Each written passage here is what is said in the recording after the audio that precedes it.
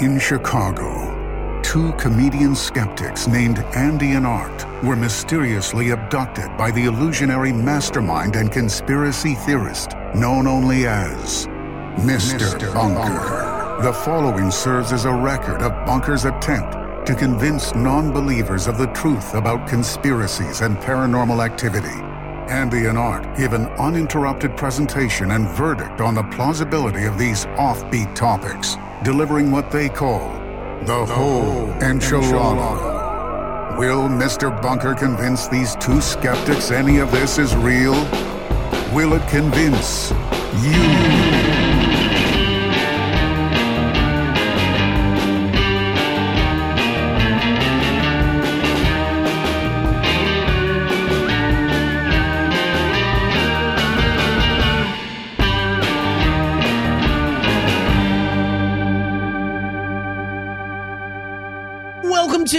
Mr. Bunker's Conspiracy Time podcast. As always, I'm your co-host, Art Stone, and with me, as always, is your co-host, Andy Hart. Salutations, Bunk Funkers. It is I, your co-host, Andy. Now, this is Andy of the present, not Andy of the past or Andy of the future Andys to come. Yeah, no. Andys in the future won't be allowed to come because the courts will put some sort of a blocker into his genitals. Andy, we've got a first today. Did you know that? Yeah, this is a first. This is the very first time ever on this podcast where we are both doing the show completely not on any mind-altering substances. That's right. Neither one of us is on PCP, and this is the first time it's the first that's ever happened. Got to say, clear-headed. So we're about to realize what bad decisions we've made over the last 4 years. Am I embarrassed? No, Andy, this is a first for us. We are revisiting a topic. That's right. Oh, sorry. I was drinking some water. What? We're revisiting a topic? We're revisiting a topic that we previously covered to see if anything has changed. Oh, not because we did such a shit job of it the first time around. Well, maybe because we did a shit job of it the first time around, too. It could be both. Wow. So this is something that we've wanted to do for a long time. We talk about it constantly throughout this fucking back catalog of a show where we go, and there's probably more to cover here. We'll definitely do it one day. We never do. But now we're actually doing it, and we have some bunk funkers to thank for it. I'd like to shout out Obi to the R, and I'd like to shout out Jeremy G. Jeremy G, Obi to the R. I'll be honest with you beefers. We'll be fucking honest with you beefers. You beefers who are not proud patrons of the show don't know this because you're not in the Discord. But in the Discord, there's been recently some chatter. There's been some rumblings, there's been some murmurs. There's been some late breaking bunker news of late on different things that we've covered in the past. Yeah. And so the topic has come up. Would we consider revisiting shows? Now, Art and I, as people, we have talked about it before. We've talked about, hey, maybe we should revisit some of these topics where there's been new information shared or there's been developments that happened after we recorded the episode. Or people say that we got it wrong and we're fucking shills. John Benet Ramsey. Yeah. And then maybe we say, okay, maybe we fucked up and we did a really bad job of coming to a conclusion. Right. But we've talked about it. And for once in our lives, we're following through on something we thought we might do. We first covered this as Skinwalker Ranch. We're revisiting Skinwalker Ranch for a few reasons. One, we covered Skinwalker Ranch. Andy, do you know what episode it was? The number? Yep. Take a guess. Okay. When in the back catalog do you think we're at? We're at around 170 episodes. Right. Okay. I'm gonna put this. I think Skinwalker Ranch was probably I'm gonna say 63. That's your final answer. I thought you paused because I got it right on. Fuck. And then you said, is that your final answer? Now all my confidence melted away. I feel like such a fool. Andy, I'm non-biased here. Is it your final answer? I just want to give you a moment. Do you want to take that back? All right, I'm going to think about it because this is a weekly show. Unfortunately. So that means there's 52 episodes a year generally. Technically, yeah. So if we go from 52, and we say that's there, I'm saying that this was about a year and a little bit into this. Okay. And I think that I'm going to stick with that 63. You're close. It was 42. Ah, fuck. So you were later in 2020. This was very early 2020. This was January. This is pre-pandemic, I think. Pre-pandemic, yeah. Okay, yeah. Very early in 2020. It's episode 42. That makes sense. I think we make this joke later on. So early, in fact, I don't think we actually referred to anybody as a bunk funker yet. Really? Everyone was still listeners? By 42? Yeah. Really? So, I would love to know, hey, for you bunker historians out there, what was the first usage of the term bunk funker? yeah, lore masters out there, bunker lore masters. Yeah, you lore masters. Let us know. Honestly, all the people that are in the Discord know more about the show than I do. Oh my God, they know so much more about the show. They'll be like, remember when you said that? And I'll be like, I literally do not listen to this podcast. And sometimes I tell that to people and they're like, but you record it. And it's like, I know that I do, but that doesn't mean that I remember anything that happened when we recorded it. Really fun. I think Bunk Funkers, obviously, if you haven't listened to the original Skinwalker Ranch episode, you maybe should, but you don't have to because I will. Pause right here. We'll leave an appropriate amount of silence. You can. So this episode's going to keep going, but it's going to be completely silent for the next X amount of time that it takes to listen to the original Skinwalker Ranch episode. Yeah, sure. We'll do that in post. Hey, we will recap some of what we covered in that episode, okay? This is a throwback kind of an episode. Because it was pretty early on. And, it's like the other day somebody brought up in the Discord the McSalad shakers, another throwback menu item from McDonald's, the little cups of salad. That's right. And you know what? I made this joke in the first episode. You know my favorite dressing to get on the McSalad shaker? Skinwalker Ranch. So fucking stupid. Oh God, we're still gonna be making the same shit jokes. I really love to squirt it in my hidden valley. But you know what? I think too in the discussion we'll talk a little bit too about how we did versus the previous episode, and I think a lot more history and very interesting skeptical takes on this one as well. A lot more people have been talking about Skinwalker Ranch because of the History Channel program that is out on the Skinwalker Ranch that's doing very well. It's very popular. And some of the other drama that's been around it. So we're revisiting Skinwalker Ranch. We're going there. We're taking our salad shakers, McSalad shakers, and we're going to squirt it all over and shake them up. As always, there's a timestamp in the episode description. Check it out if you want to get right to when the research begins. But first, Andy and I got to talk about how we got to capture the bunker. That's right. Beavers. Because I tried to do something fun for Andy. Yeah. Listen, I'm not trying to fucking throw some shade on my co-host here. Okay. But, it's very famously, you don't like camping.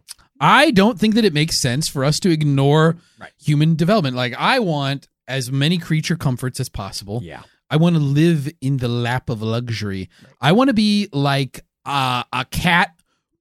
You're a modern day Caligula. Right. Yeah. That's what a lot of people call you. I am a hedonist. I do want to be the property of a rich person where I can curl up on their lap and be stroked at their leisure. All right.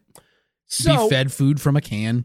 You don't like camping, but I decided, you know what? I want to do something nice for Andy. I decided to take you camping. Anyway, I thought maybe I could change your tune. I thought maybe we'd have a good time. I thought maybe I could show you it could be fun to go camping.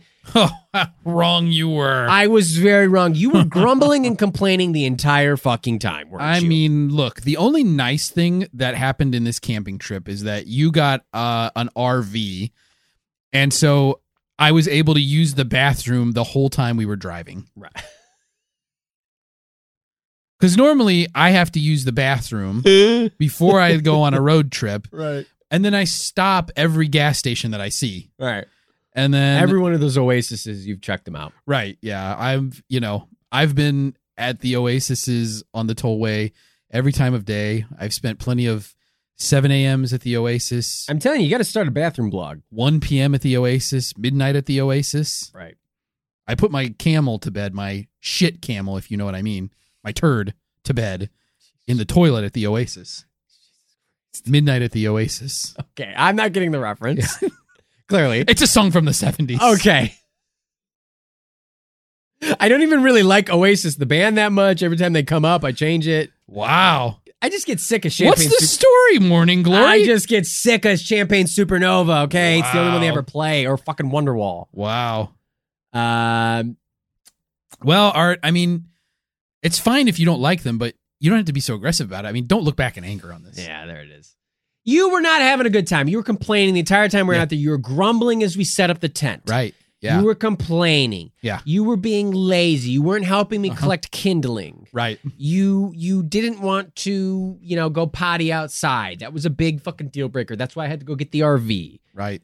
And during the whole thing, too, I said, Andy, it's really fun. We'll start a campfire. But I said, Andy, you need to be very careful when you start campfires that we don't start a forest fire. Otherwise, we'll incur the wrath of Smokey the Bear. Right. Who you did not realize was a real person. Yeah, I just always assumed that Smokey the Bear was some sort of a marketing character by the U.S. National Parks Service. No. Or whatever, fire prevention people. No. That this is some sort of a marketing character. But, I mean, I had my eyes opened on this trip because we met Smokey the Bear. That's right.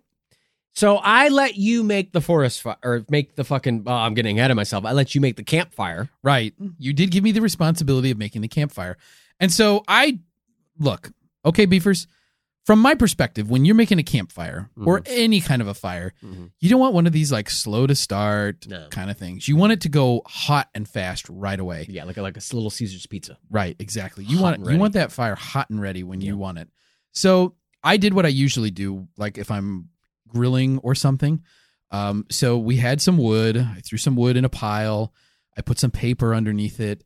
I dumped a couple of bottles of lighter fluid on it. I took the gas can from the RV and I dumped that on the wood.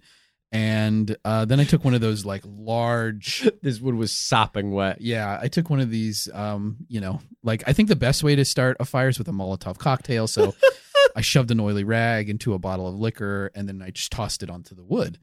And of course, this thing just like it's a pleasant little fire. Like there's this initial burst of flames. Yeah, well, that shot out in every direction. And it was really more of an inferno, Andy. Right. I had my back turned. I was fucking trying to get all the wieners ready. Yeah. And all the different campfire Art was treats. over there just fingering wieners for like half an hour. Wieners, taking Hebrew Nationals all over the fucking place. They're all beef. All beef, gotta be kosher. I was fingering those Hebrew Nationals. Right. Yeah, Art's over there fingering the Hebrews. Meanwhile, I'm stuck doing this campfire. And so I was prepping everything. I was cutting up all the accoutrement. I'm trying to make everything so nice for you. I was getting the buns ready. I was putting these Hebrew Nationals in the buns. Yeah, Art was, you want to have it in the bun before you roast it. Art was cutting up so much accoutrement. There was crudité. There's nothing better at a campfire than fire roasted crudité. Baby carrots and celery sticks. I had the s'mores ready. But we never even got to that. He built the s'mores, and then what you do, they're also kosher. Is what you do is you take there's s'mores. You take the s'more and you smack it onto the spit so that it crushes the graham crackers, and then you roast that. The chocolate just falls apart. Got these nice marshmallows, also kosher. Yeah. For you, it's just very nice. Tried to make it the nice thing. You're over there. You start a fucking. I turned my back for 5 seconds, Andy. What did you do? I started the fire. I did start the fire. Yeah. It wasn't burning before I got there. Well, I think if we talk to Billy Joel, we know who fucking started the fire. I'm admitting it. You don't need to talk to Billy Joel. Well, I am. I'm going to call him up and say who. Well, I know who did it. Well, it was me. It was Andy. You don't need to talk to that 300 pounds of past prime pop beefsteak. You can talk to me directly. And then you incurred the wrath of Smokey the Bear because quickly this fire got out of hand. You couldn't control it. You had this large fan. You tried to pull like a fan out, and you were trying to plug it in like a dunce. Right. No plugs. It's camping, Andy. Yeah, I took the water from the cistern of the RV, which was just my urine, and I threw it on the fire. And all that did was make the fire worse because I consume highly acidic. Yeah, I have highly acidic, flammable piss. Yeah. And so the fire is just getting worse and worse, and this turns into a raging inferno. And so out comes Smokey the Bear. All of a sudden, through the flames, through the fire and flames, like Dragon Force. Yeah. Like that's the sound that plays when Smokey the Bear shows up. He's very buff. He's old. He's very, you could tell. I mean, but smoking. He's been around for a long time. Yeah. He's obviously smoking. That's how he got the name Smokey. Right. I thought it was a fire thing, but it's obvious that he's just smoking constantly. He's very careful with it. That's why he can smoke. He's allowed to smoke because he carries a little. You didn't know this. He carries a little tin on his hip that has a bunch of old cigarette butts in it where they're extinguished. Right. It's constantly smoking because he doesn't put them out completely before he sticks them in there. He's eating a cheeseburger, of course. He's eating a cheeseburger. It's not wrapped. It's not clear where he got it. He does have more in his pocket. They're also unwrapped, so it's not clear where he got them. Maybe he was grilling. We don't know. They're assembled fully, cooked fully. But he's eating this cheeseburger. He's smoking. He's very buff. Yeah, Smokey was pissed at you, dude. And he showed up and he was like, "What the fuck have you done?" He said, "I told you only you could prevent forest fires, and you started a forest fire." And then he suplexed me. And it hurt. I was like, "Smokey, stop. This isn't kosher." It's like, "I don't give a fuck." And he put you in the camel clutch. He put me in the camel clutch. He had me in the camel clutch. He did a figure four leg lock. Figure four leg lock. Slam you over, body slam, power slams. Tombstone me. Tombstone pile drived you. You were getting beat up by fucking Smokey the Bear. I was getting beat up by Smokey the Bear. And you deserve it, quite frankly. I took two of the Hebrew Nationals. I was slapping them together like those clappy sticks. Yeah. Cheering on Smokey. Yeah. They didn't make a very good noise because they were in the buns. It was like... But Smokey's beating my ass over here. Oh, he's beating your ass raw. Oh, I mean, he did literally spank I held my up, butt. I made a little sign. I took some paper that I grabbed and I fucking drew a little sign that said Smokey 316. Right. And it's just like Smokey opened up a can of... opened up a can of whoop ass. Can of whoop ass. But then he like cracked an ice cold can of water and he chugged it and then he crushed the can on my skull. Yeah. I'm getting my ass beat pretty bad by Smokey the Bear here. This buff, old, mangy cheeseburger eating. Never stopped smoking or eating a cheeseburger the whole time this is going on. So I'm covered in cigarette ash and grease. Meanwhile, we're paying so much attention to the Smokey show over here that I couldn't pay attention to anything else. We forgot about the raging inferno. I mean, you would expect Smokey would come with firefighters, right? But he didn't. He came alone, and it was really just to chastise me for starting a forest fire. Yeah. And so he starts. He showed up to kick kick Firebug's ass and chew bubblegum, and he was all out of bubblegum. Let's just put it that way. I mean, he only had the cheeseburgers to eat. And so he's kicking our ass. The fire is getting a lot worse, though. Huge fire. This thing really took off. Yeah. I mean, and it didn't help that as part of the whole thing is like when I was trying to put it out, I accidentally grabbed 4 more bottles of lighter fluid and threw them on the fire. I mean, that was a real dunce move. I thought it was water. Yeah, I mean, sometimes it's easy to get confused. It smells like water. At least the water that comes out of the tap at my house. It smells exactly the same as lighter fluid. Yeah. It's easy for you to get confused. I've been in some of these like 5-star restaurants where the water doesn't smell like anything. And that's so weird to me. It's like, what are they doing to it? You got to kind of wonder, like, why does it not smell like water? Mm-hmm. It just smells like nothing. But anyway, that's what lighter fluid smells like, water. You really fucked up. I mean, big time. And you ruined. I admit it. Camping. The flames. I ruined the concept of camping. You did, and the flames quickly engulfed the RV and like swallowed it. It was crazy. They like shot up like an inferno tornado and just. It's not like this thing where the RV catches fire and it's like slowly starting to burn, and then like maybe the fuel line catches and it kind of explodes. It's just like you said, it was like a tornado of flames. Yeah. And it just engulfed the whole thing, and the RV just disappears into the fire. And then, wouldn't you know it? And this thing is, that giant flaming inferno also it fucking pulled out a pack of Marlboro Lights, opened them up, lit itself on itself, and fucking having a little smoke. And you know what this fire does too? It's catching up to us individually, right? Like you're over there with your Hebrew Nationals. Yeah. I'm getting my ass beat by Smokey the Bear. That's right. That fire comes over to where Smokey is currently dropping me to the floor, doing an elbow drop. Yeah. And it fucking like engulfs Smokey the Bear. That's right. And the only thing left of Smokey disappears. Yeah. Smokey's gone. The only thing left is the cheeseburger. Uh-huh. So now the fire is smoking this cigarette and eating this cheeseburger. I guess, if you can even call it that. Whatever a fire does to a cheeseburger. But it was only like burning little parts of it at a time. And at that point, we tried to run away. But there's nowhere to go. We're surrounded on all sides by fire. We're surrounded on all sides by fire, and slowly but surely, we too got engulfed by the flames. Yeah. That fire was Mr. Bunker. Yeah. Yeah. The whole forest fire that I started was Mr. Bunker. So I think I just tried to do a nice thing. I thought it would be fun. It would be a fun thing for us to do, but just guess I learned my lesson. Don't ever try to do anything nice for me. Because I will ruin it. It's true. You will fucking ruin it. I will ruin every nice thing that you do for me. Beefers, you've done it before, and you'll probably do it again, Andy. Beefers, just know if you ever try to do anything nice for me, I will ruin it. I will not appreciate it, and I will ruin it. I will complain about what you did, and then I will ruin it. And then somehow it'll be, my fault for trying to gift you a gift.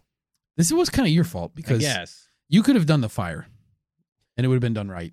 I can't let you around those Hebrew nationals.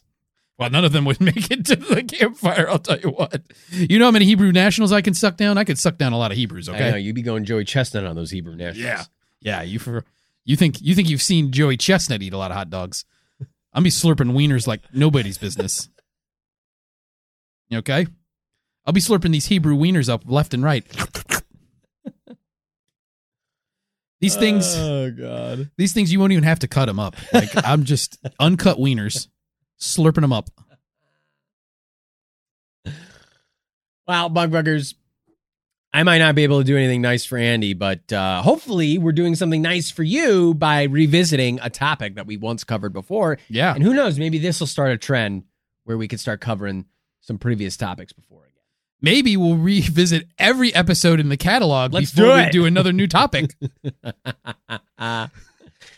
Well, Beefers, there's no other way to get around it. We got to get to the ranch, which is also outdoors, Andy. A little bit like camping. Let's just learn about it from inside. But I think we're going to learn a lot more about Skinwalker Ranch. In fact, it might not be a place that you ever want to go. Wow.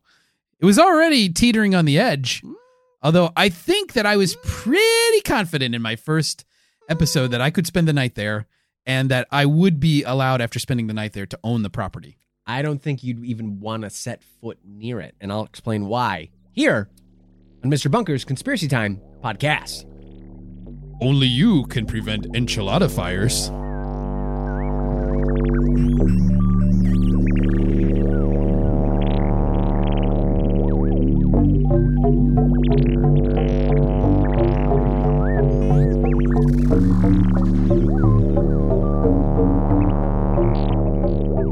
Bunkfunkers, today is a first. We are officially revisiting an older topic, and this one was such an old topic, we didn't even have the term bunkfunkers yet. Wow. We call you nerds listeners.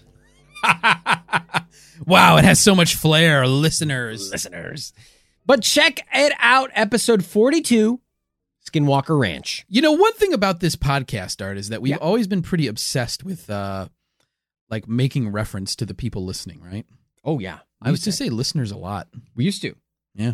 We like to, I think, we like to know that there are people out there listening and we're talking right to you. As much as we sit around and stroke our own egos on this podcast, we are highly aware that you're listening to us. That's right. Well, and we hope you enjoy it. Well, on episode 42, Andy, we served up a tasty paranormal whole enchilada on one of the most thoroughly researched paranormal hotspots in the world. And by gone it, we just got to go back. We have to go back, Jack. Today, we're going to look back at the stories we covered previously, dish out a couple of new ones we didn't get to the first time around, and see how the topic has changed since we've covered it. Yeah. What? It's been 2 years? Over 2 years now. That's right. So let's head back to Skinwalker Ranch. Hello. Hi. It's me, George Lucas. Well, I just couldn't help but hear you guys are heading over to Skywalker Ranch. Thought I'd drop in. George Lucas from What the fuck? Star Wars? Yeah. American Graffiti? Yeah. Well, mostly known for Star Wars, yeah. Did a couple movies there, about 6 movies. Yeah. Wow, what a... Yep. How did you get here? Well, I was just in the back. Just hanging out. Did you get abducted? No. Oh.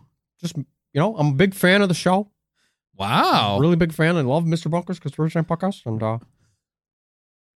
I just thought you guys are doing Skywalker Ranch. I thought I'd drop in, revisit. Didn't get around to it the first time. Wasn't able to make it. No. It's too busy. No, it's... so now I'm going to be here for Skywalker Ranch number 2. It's I got some ideas as well. I think I brought some ideas. Hey, Mr. Lucas, it's Skinwalker Ranch. Skin. Yeah, we're doing Skinwalker Ranch, not Sky, Skin. Yeah. Can you even legally call it Skywalker Ranch anymore? Since you sold to Disney? Oh. Well. God, you must have made so much money, huh? You got to be so fucking rich. I mean, that's publicly known how much I sold it for, yeah. Yeah, you got to be so fucking rich. Yeah, billions of dollars, yeah. What do you do with all that money? I've got a lot of ideas. I think if you guys will have me, I'll stick around and I'll just help give some ideas. I'll just pitch some ideas for Skinwalker Ranch, this movie. Oh, it's an actual ranch. It's a place, and we're just covering it's a topic. It's like it's a place out west. Oh. All right. Okay. All right, George Lucas. I think there's already been like at least a couple of movies made about Skinwalker Ranch. Yeah, I mean, there's George a few, Lucas. But all right, George Lucas, I guess hang out. I'm not going to tell you to go away, but do you want to pitch us one of your movies real quick? Well, let's just see where we end up here, because I think there's some things here at Skinwalker Ranch where we'll figure out what it's about together. Oh, okay. I got some ideas. Sure. All right. So if you didn't see the first one, when did you start listening to this podcast? What episode did you start? And why didn't you go through the back catalog? Or are you just saying that you missed it because you weren't here personally? I guess you weren't really listening. I said that. I clarified that I wasn't able to make it the first time around. Right. It's not that you're a long-time fan. I'm a big fan of Mr. Bunker's Podcast. Oh, okay. All right. Okay, let's get to the topic, George. We'll just figure this out together. We don't get many guests here, I guess, of your caliber. It's cool that you're here, I guess. George Lucas is here, everybody. Oh, man, we never get anybody this rich to come in the show. That's right. Hopefully we can convince you to be a patron a little bit later. Yeah. That'd be cool. We have a special George Lucas tier. Yeah, George Lucas tier. $10 million a month. That's right.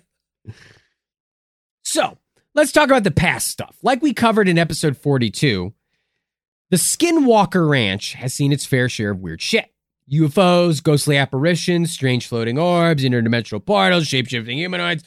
Apparently Bigfoot? I don't know. We said that last time. I've never seen a Bigfoot or referenced, but fuck it. Bigfoot. Why not? Cattle mutilation was a big one. You remember the bulletproof mega wolf? Oh, yeah. Mm-hmm. Of course. And much more. Oh, why? Well, why is this happening at Skinwalker Ranch? According to Native American folklore, the ranch has been cursed in generations because it's in the path of a skinwalker, from which it draws its name. A skinwalker is a malevolent witch or shaman who practices evil black magic, giving them the power to shapeshift into various animals at will. As humans, they trick and poison others. In animal form, they are vicious and bloodthirsty. They're shamans who, through evil rituals, gradually succumb to the forces of evil. Oh, so they're the Sith. I'm not in love with the term skinwalker, though. What about Shinta Wakanu? And they're a race of humanoid dog figures, distant cousins of the Wookiee, who have clearly succumbed to the temptations of the dark side, but they're not Jedi. See, during the Clone Wars, there was a rare planetary mineral called squallium. It's blue, but it's really more of an indigo. You could see Shinta... All right, George. Relax. We don't need all that. How would we even go about making this movie with you? The copyright expenses alone. You sold it to Disney. You can't just make stuff in the Star Wars universe. Well, listen. Regardless of not of whether we can make it in the Star Wars universe, we don't need all that fucking background lore. You could just make a dog humanoid and it's cool. You don't need to fucking explain where this guy came from. Yeah, also, why does it have to be in Star Wars? Why can't you come up with something new? All right. Okay.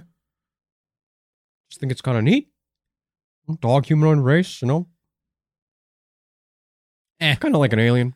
Yeah, I get it. I don't really like humanoids, though. Okay. Jeez. What if it was like a dog, but it's a dog that's also like a light photon? What does that mean, Andy? Like it. That might even be worse than a fucking dog humanoid. Like it just transmits like light. It just shoots off in like a beam. Okay, so we got Light Dog and then Wookiee 2.0. And then it like recalibrates as like some sort of a dog. I don't know. Both of you. Fucking put those on the cutting room floor, please. All right. We'll this? keep getting to it. Okay. The Shermans. Let's talk about the Shermans. We're still in the past stuff. In 1994, Terry and Gwen Sherman and their children moved themselves and their cattle into the 480-acre ranch south of Fort Duchesne in Utah to begin life as cattle ranchers. Was it? How's it spelled? Duchovny? Is it Duchesne? What is it? Duchesne. Oh. Chesney. Okay. The Shermans originally did not want to be associated with the property or to have their names publicized, so you might frequently Probably like see Duchesne or something. Duchesne, yeah. See them listed as Tom and Ellen Gorman in research, but we'll call them by their real names as they have now come out publicly. The Shermans were pretty experienced ranchers who herded prize cattle, not just your run-of-the-mill dairy or beef cow. And they lived a courage the cowardly dog kind of life where weird shit just happened to them in the middle of nowhere almost immediately. Yeah. For example, the bulletproof wolf. Yeah. We'll recap this for you, bunk funkers. On their first day there, as they were getting the first load of cattle in the pen, they saw a large wolf in the distance. The wolf approached them and acted like a tame dog, even allowing them to pet it. Then out of nowhere, the wolf lunged at one of the calves in the pen, and that stuck its head out between the bars. Terry grabbed his rifle and fired at the wolf. The wolf let the calf go, but then just stood there, looking at the Sherman family before running away. Terry and his son tried to track the wolf, but they lost it in the trees. They reported there was no blood at all, and the wolf didn't even act as though it had been hurt. That sounds like a Wookiee. Now, this could have been a long-lost friend of Chewbacca named Grash. That's what I'm thinking. I'm thinking as far as we need more background lore on the Shermans as well. I'd like to know more about what led them to the dark side. I think we need a whole series of prequels. Perhaps, Terry, he's trying to shoot this wolf because a wolf killed his father. And that led him to the dark side. He's very angry and he's in love with, what was her name? Gwen? Hates sand. That's what I'm thinking as far as the Shermans. I think we need much more background lore. Why are you so obsessed with Wookiees? Like, you've had two ideas and it's all been Wookiee directly or Wookiee adjacent. You got to get off the Wookiee thing and get off the fucking background lore. We don't need it for a fucking Star Wars. You just need cool dudes shooting guns. And why do you need prequels? Just make... You don't need prequels already. You are deciding on a movie and then deciding, oh, we need to make other movies before that movie after we make this movie. Why not just make that all into the movie? You can just have a character and they can just be bad and evil and that's what they are and they're just cool. This is an action adventure film. This isn't fucking like some bullshit art house film, my man. I mean, my God. And George Lucas? George, you know what was great about... All right. Okay. You know what was great about Darth Vader? There's a lot of interesting things about Darth Vader. What led him to the dark side, explaining his whole backstory, understanding how he was led to become who he was. I think that he's cool because he's just fucking badass. You know what I mean? But aren't you curious as to how the sausage was made, so to speak? I mean, all right, I'll give you this. The prequels, they were okay. Wow. But, honestly, Anakin in the prequels, kind of lame. Like, he's supposed to be like, oh, he's the great, he's going to bring balance to the Force. Oh, well, you see, he's going to bring chosen. balance to the Force between this. It was a prophecy's destiny between light and dark. And, obviously, he succumbed to the dark side, became Darth Vader. Yeah, I get that. It's a story of love. You get to see him grow up through the ages with Master Obi-Wan, his Master Jedi, and the whole Jedi Council. Well, then there's all the younglings. And the Jedi, they're also celibate and they train from the beginning. The Force is actually midichlorians. Yeah, I'll just be honest with you, though. I don't think that you did such a great job of, like, selling this transformation. It's like, he's like, oh, he's like mad because his mom died. And then it's like, oh, he's just kind of whiny the rest of the time. Yeah. And then he feels like a little disrespected by the Jedi Council. So he decides to murder children. Right. I mean, it's kind of a leap, right? Well, I get that you wanted to explain that he wanted ultimate power, but I think there's different ways to go about it than telling a story through a whiny teenager who nobody likes. Right. Nobody likes whiny teenagers. And no offense to Hayden Christensen. No, Hayden Christensen did a great job. Yeah. Don't ever hate on the fucking actors. Right. I think that he played it seems like he played the role the way it was meant to be played. Right. I just think it was kind of a shitty role. And I've seen some behind the scenes stuff too, and I don't really think you gave him the best direction. You kind of kept just telling him things without really giving him like the emotional context and subtext of the scene. You could just kind of say like, no, Anakin's like really, he's mad in this scene because of X, Y, Z. It's like, well, that doesn't really help me, understand his emotional point of view. Right. Okay. All right. Okay. Maybe we were a little too hard on you there, George. Sorry, Let's get on. Let's keep Sorry, going. I got wound up. We all got one up. Let's talk about more weird stuff that was happening to the show. Yeah, let's talk about weird stuff. I think in our episode initially, I took a pretty huge shit on Terry Sherman. You probably did. I think I dunked on him hard. You are an asshole. Yeah. Well, they would have constant nightmares when they slept. They would frequently awake to see apparitions, figures standing outside their windows, watching them, or right at the foot of their beds. At all times of the day, they would hear voices and whispers coming from seemingly nowhere. Oh, Force ghosts. No, George, motherfucker, stop with the fucking references. They're not Force ghosts. There's a lot of Star Wars crossover here. I'm starting to see that, but shut up. They're ghosts. They could just be ghosts. Okay, Force ghosts were actually a good idea, but then it got a little silly, but they were used well in the original movies. I'll give you that one, George. Okay? When it was a disembodied voice. All right. Yeah, I mean, I get it. Luke is, he's dying on fucking Hoth, and Obi-Wan is reaching out to him to go tell him to go to Master Yoda. And then, he's there, and they're training together. I get it. It works. But then it's fucking goofy in Return of the Jedi Yeah. when they're all there in Endor partying. Right, having fun. Like, what the fuck was they're it? Celebrating. Oh, they just won against the evil Empire. The Ewoks are tiny little bear creatures.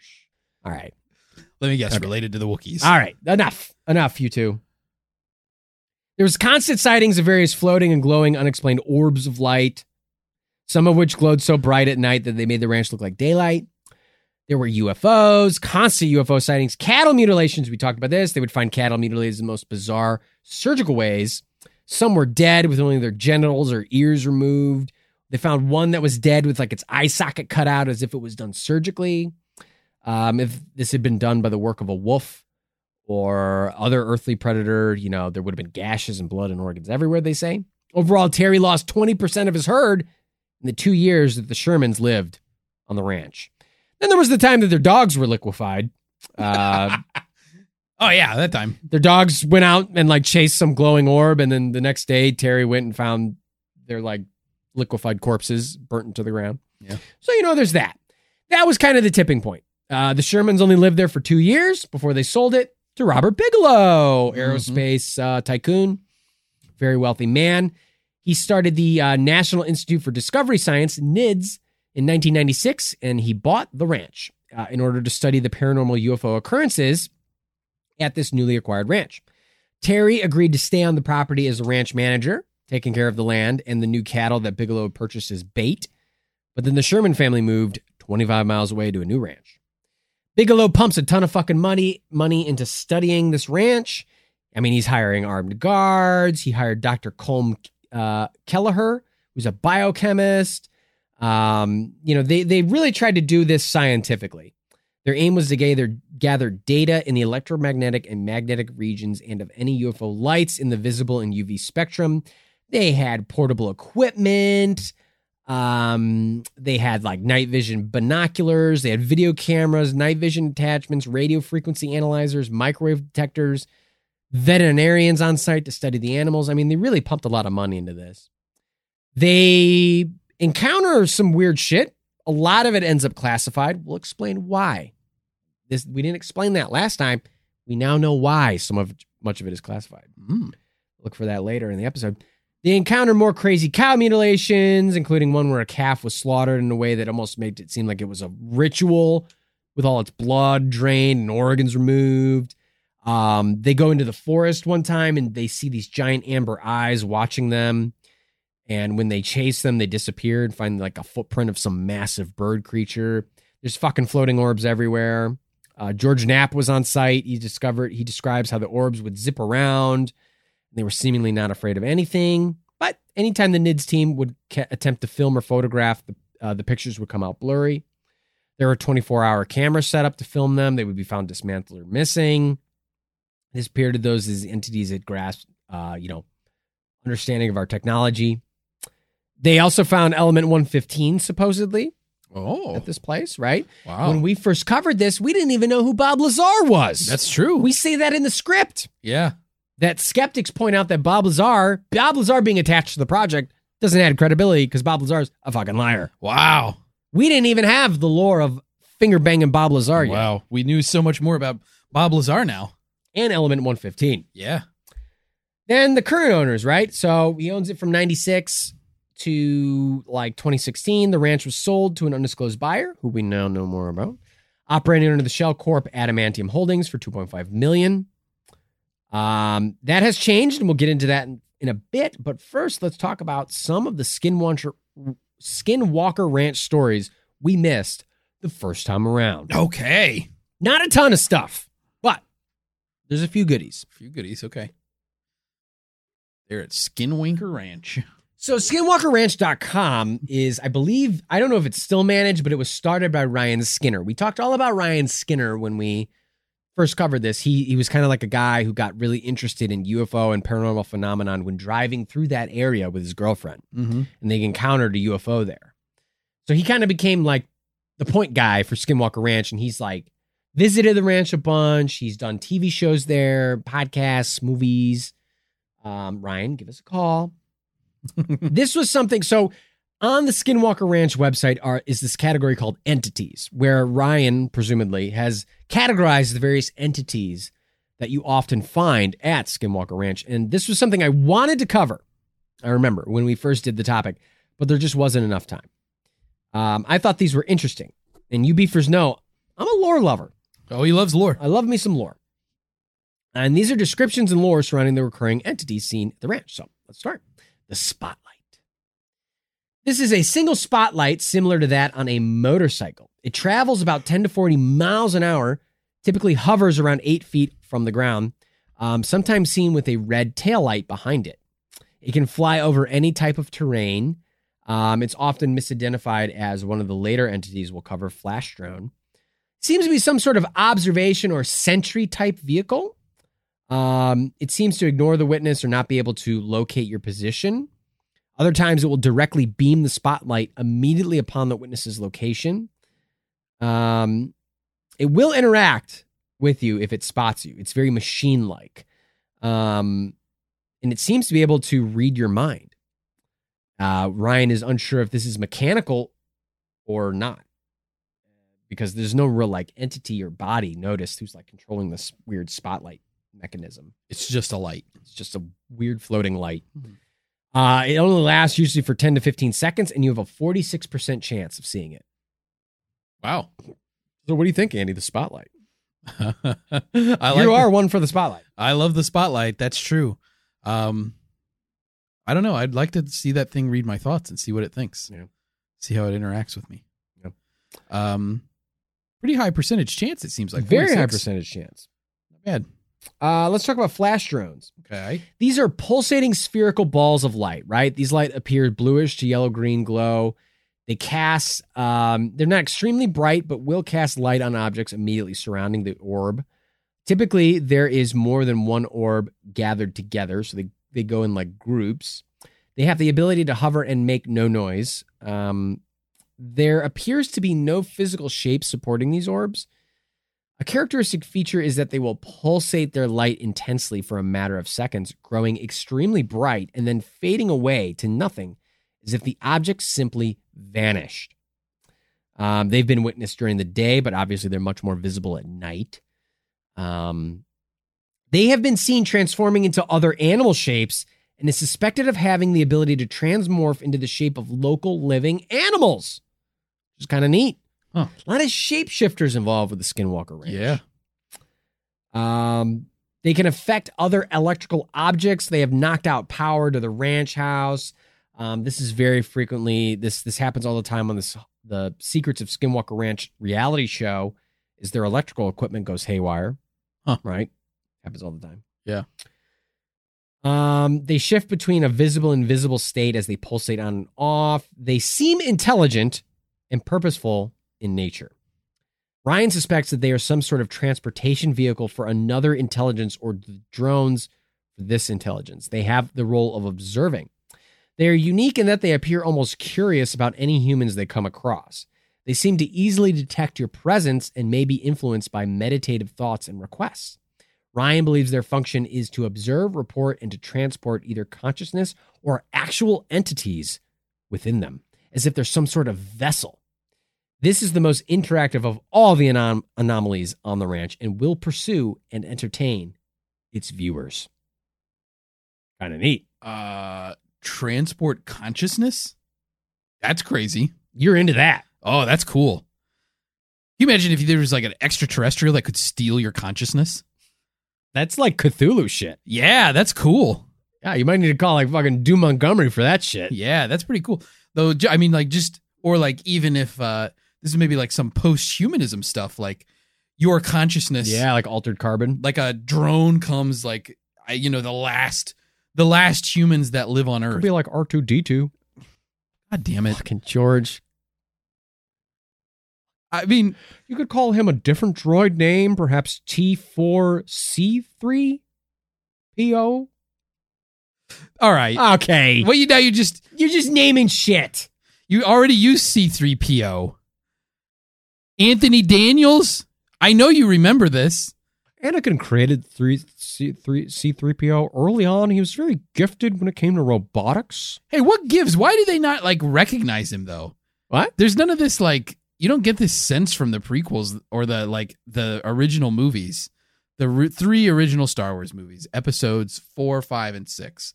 You don't get this sense that 3PO and R2-D2 remember like Darth Vader.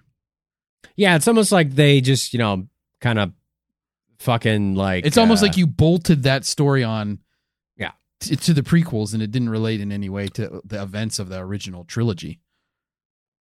Okay. All right. Awkward. Moving on. Jeez Louise. Yikes. We'll leave it on the board here, George. We'll leave it on the board here. The flash drones tend to be more interactive. If the observer is alone, they possess the ability to generate an uncontrollable panic in those that they target, so they can mess with your emotions. They have been witnessed working in groups in like a predator-prey fashion. Ryan describes the sensation of being hit by one is described as being hit by a high-velocity warm water balloon. Water balloon of piss. Come on. Yeah. That's what that is. I gotta pause and think about what I think that feels like, though. Getting hit with a warm water balloon? Like, how high velocity? True. Is it by a human throw, or is it like a catapult fucking launches a water balloon at you? I don't know, man. It says after the effects immediately evaporate away. However, the state of depression typically following lasting for days or weeks. These things are really fucking with you. Yeah. These are nasty little buggers. Yeah, these are crazy. These are just the drones. These are just the flash drones, who are kind of like the little drones. invisible orbs of light. Yeah. They don't know if this is artificial or biological intelligence, potentially an animal-like intelligence. The light radiated is seen in a 180-degree manner and does not cast light behind it. It says they last for anywhere from 1 to 45 minutes, and you have a 25% chance of seeing these guys. Ooh, low percent. Well, not as much as the spotlight, but still pretty good. 25% chance. I guess amongst the things that you might see, this probably is higher. Let's talk about the invisible chopper. Get to the invisible chopper. How do I find it? I don't know where it is. Oh, God, I've been shot. See, George, now that's funny right there. Okay. All right. What I think would be pretty funny is if one of these creatures, I think they need to be more silly. I mean, these are kids' movies, obviously. I've said this. These are kids' movies. Yeah, the thing is, though, hang on. When you say they're kids' movies, it's like, you say they're kids' movies, but it's like, they're not, though. They're like action-adventure movies that you base stuff like Flash Gordon. I don't know. You say that to like cop out and be like, well, it's kid movies, so I don't have to write anything. If they're kid movies, why do you have a whole thing about the Trade Federation? Why is there like long discussions and scenes about the Galactic Senate? That's not a fucking kid movie, George. Also, George, I'm pretty sure you're only saying it's a kid's movie because you want to market fucking toys. Like, okay, let's get real about this. Okay. All right. I think what would be funny is if one of the drones stepped in some doo-doo, and then they looked at their foot and they said, ooh, stinky, stinky poo-poo. One of the characters needs to be a lot more sillier. I'm thinking that we could name him Bink Bink. Let me guess. The poop that this droid steps in is Wookiee poop. It could be Wookiee poop. You know, could be one of the sand-dwelling camel-like critters. You know, it never really got addressed where anybody goes to the bathroom in the Star Wars universe, did it? Like, you never see anybody using the bathroom. Yeah, that's true. You do see a trash compactor, but that's about it. They make that reference to Bantha Poodoo in one of the movies. So we know the Banthas take shits. Yeah. But like you never see like how come Greedo doesn't confront Han Solo in the bathroom at Mos Eisley? Yeah, that's where that scene should have been set up. Han pissed first. Han Solo's sitting on the toilet. Han shit first. Greedo comes in and like rips the door off the stall. Solo, gooba, gaba, booyah, baba. He's like, I'm taking a shit in here, Greedo. He's like, hold on, I gotta adjust my penis, and then he shoots him with the blaster.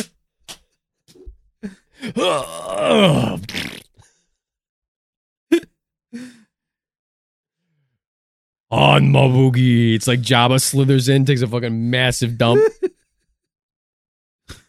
That's funny right there. I don't get who you are. That's funny right there. Jabba and Salacious Crumb come in and they both use toilets right next to each other. Funny right there. That's fucking great.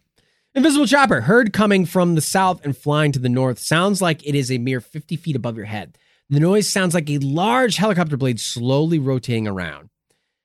And Ryan stresses, not even clear daylight, nothing can be seen. So it's completely invisible. No smell detected. Love that he wrote that. No smell detected. Good point. You often smell helicopters before you hear it. I know. I'll be sitting outside and I'll be like, oh my God, is there a helicopter nearby? It smells like helicopter over here. And then it must be summer. I'm smelling helicopters. But that would be kind of freaky to hear that sound and not hear anything. It seems to fly low immediately over your head. Sounds to be large, similar to the mini stealth that we'll describe in a minute. Purpose is unknown. It's very slow. Let's see. Could be an aerial vehicle with exotic cloaking technology. You can hear it coming and listen for a good time as it passes over your head and continues on to its destination. 3 minutes in total.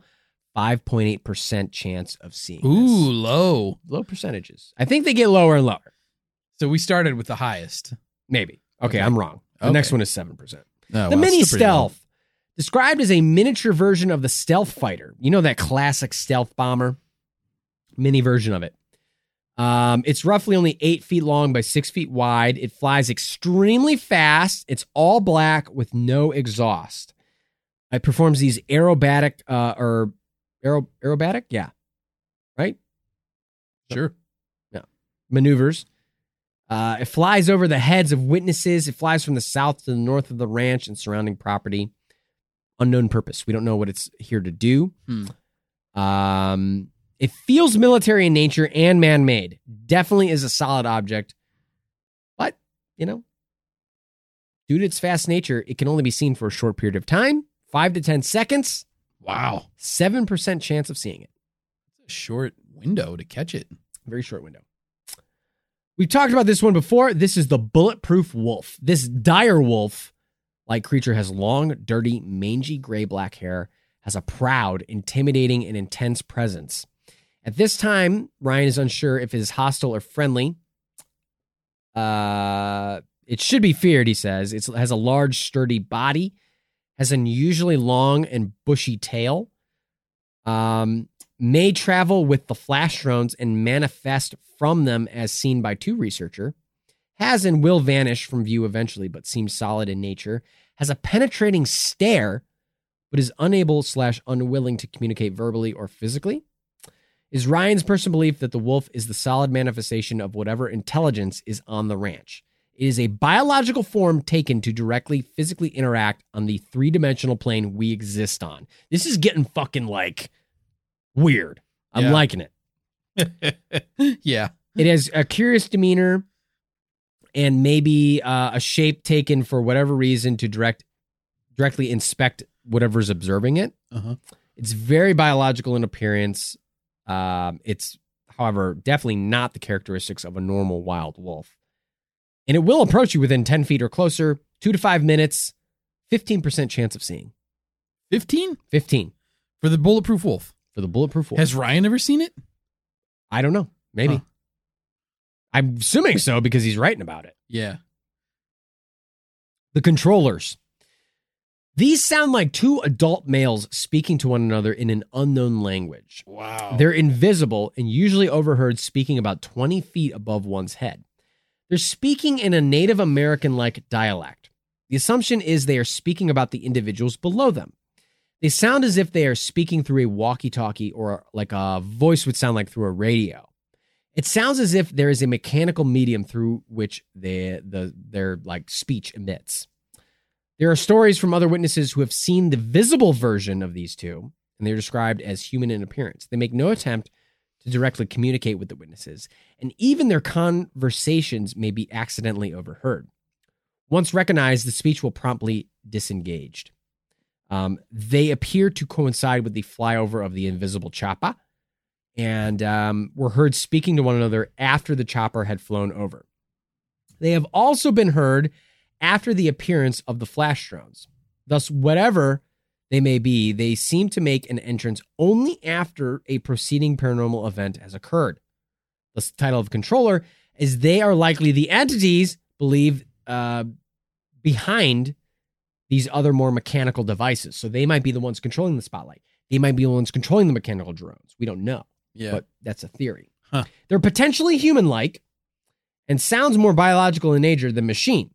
Now, they may be interdimensional entities who are speaking through a device when accidentally overheard. They usually only last for a minute, and they will suddenly stop if they're heard. 15% chance of hearing, 1.3% chance of seeing.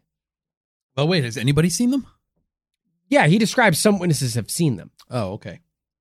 I got the idea that they were like the choppa where you never see it. Usually you're never going to see them. You're usually going to hear them, it seems. Yeah. Let's talk a little bit about the Traveler. This is an ancient-looking native man dressed in primitive attire. He and his tribe once lived in the Skinwalker Ridge Cliffs in Upper Canyons just northeast of the ranch house, where their bodies are rumored to be buried. He is said to have lost his family and entire tribe to, quote, the sky beasts, which came out of a bright light. He wears the skins of animals and resides with them as he travels about the ranch property. These include the wolf, the coyote, and the eagle. As a result of his contact with an alien/interdimensional presence on the ranch, he now resides on the ranch and nearby properties as an ethereal, ghost-like figure. Alive, yet not so in the context that modern science understands. He is seen at times as a flesh and blood solid human, while other times he seems, quote, out of phase, end quote, as if translucent, and within another timeline, confused by the intersection of seeing a modern-day witness alert to his presence. He serves a role as a silent witness, commonly present in the background, separate from the balls of light and whatever the host they represent. He is known within intergovernment circles as the Traveler, and was once a Navajo man, but is now no longer human. He is known to initiate communication with those who seek his audience by accepting their offerings on the property. Again, he was once human, assumed to have died. He now resides as something of a spiritual nature, forever trapped in a timeless interdimensional void, providing warnings to truth seekers and oversight to the interactions of the foreign intelligence which frequents the property. He is a separate entity from the ranch's main hosts. His motives appear altruistic and a harbinger for the coming of the host. 1 minute to 2 hours in duration. He appears both physically in a scene transforming into animals, but also has ability to visit the witness at home and appear to them while placing them into a trance-like state. He also has been channeled through Ouija boards, 2% chance of seeing him in his physical form, 5% chance of making contact via non-corporeal means. Huh. That's lower than I expected. Why? What were you thinking? Well, I don't know. I thought what was the over-under on seeing the Traveler? I kind of felt like it would be higher, more like, I would say you probably set the over-under at like 22.5%, and I would have taken the over. Now, what does that mean? That you would have said it would have been over that percent? Yeah. Wow. Because I would have thought, you have like 46% chance of seeing the initial thing, which I don't remember the name that Ryan The Spotlight. The Spotlight. And then you have a pretty decent chance of seeing the drones. Yeah. So it's like if he's appearing generally after these things or like watching while these happen, right? I would think, it'd be higher. So it's lower than I thought. Here's the last one, the sentient mist. Oh, here we go. The sentient mist.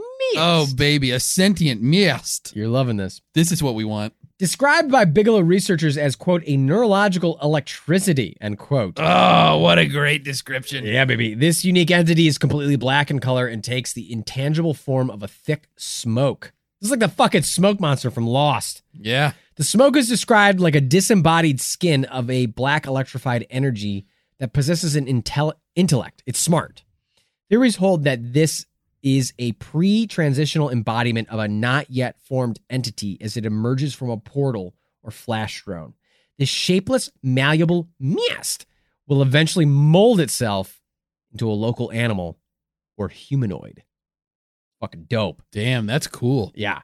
Believed to be a temporary body type thing taken by an unformed entity, this form may be temporal, non-physical state necessary to survive the physically challenging and complex nature of traversing a wormhole. The mist will typically transition into a humanoid wolf or local animal shape. Once it emerges from the portal, it will solidify on our dimensional space.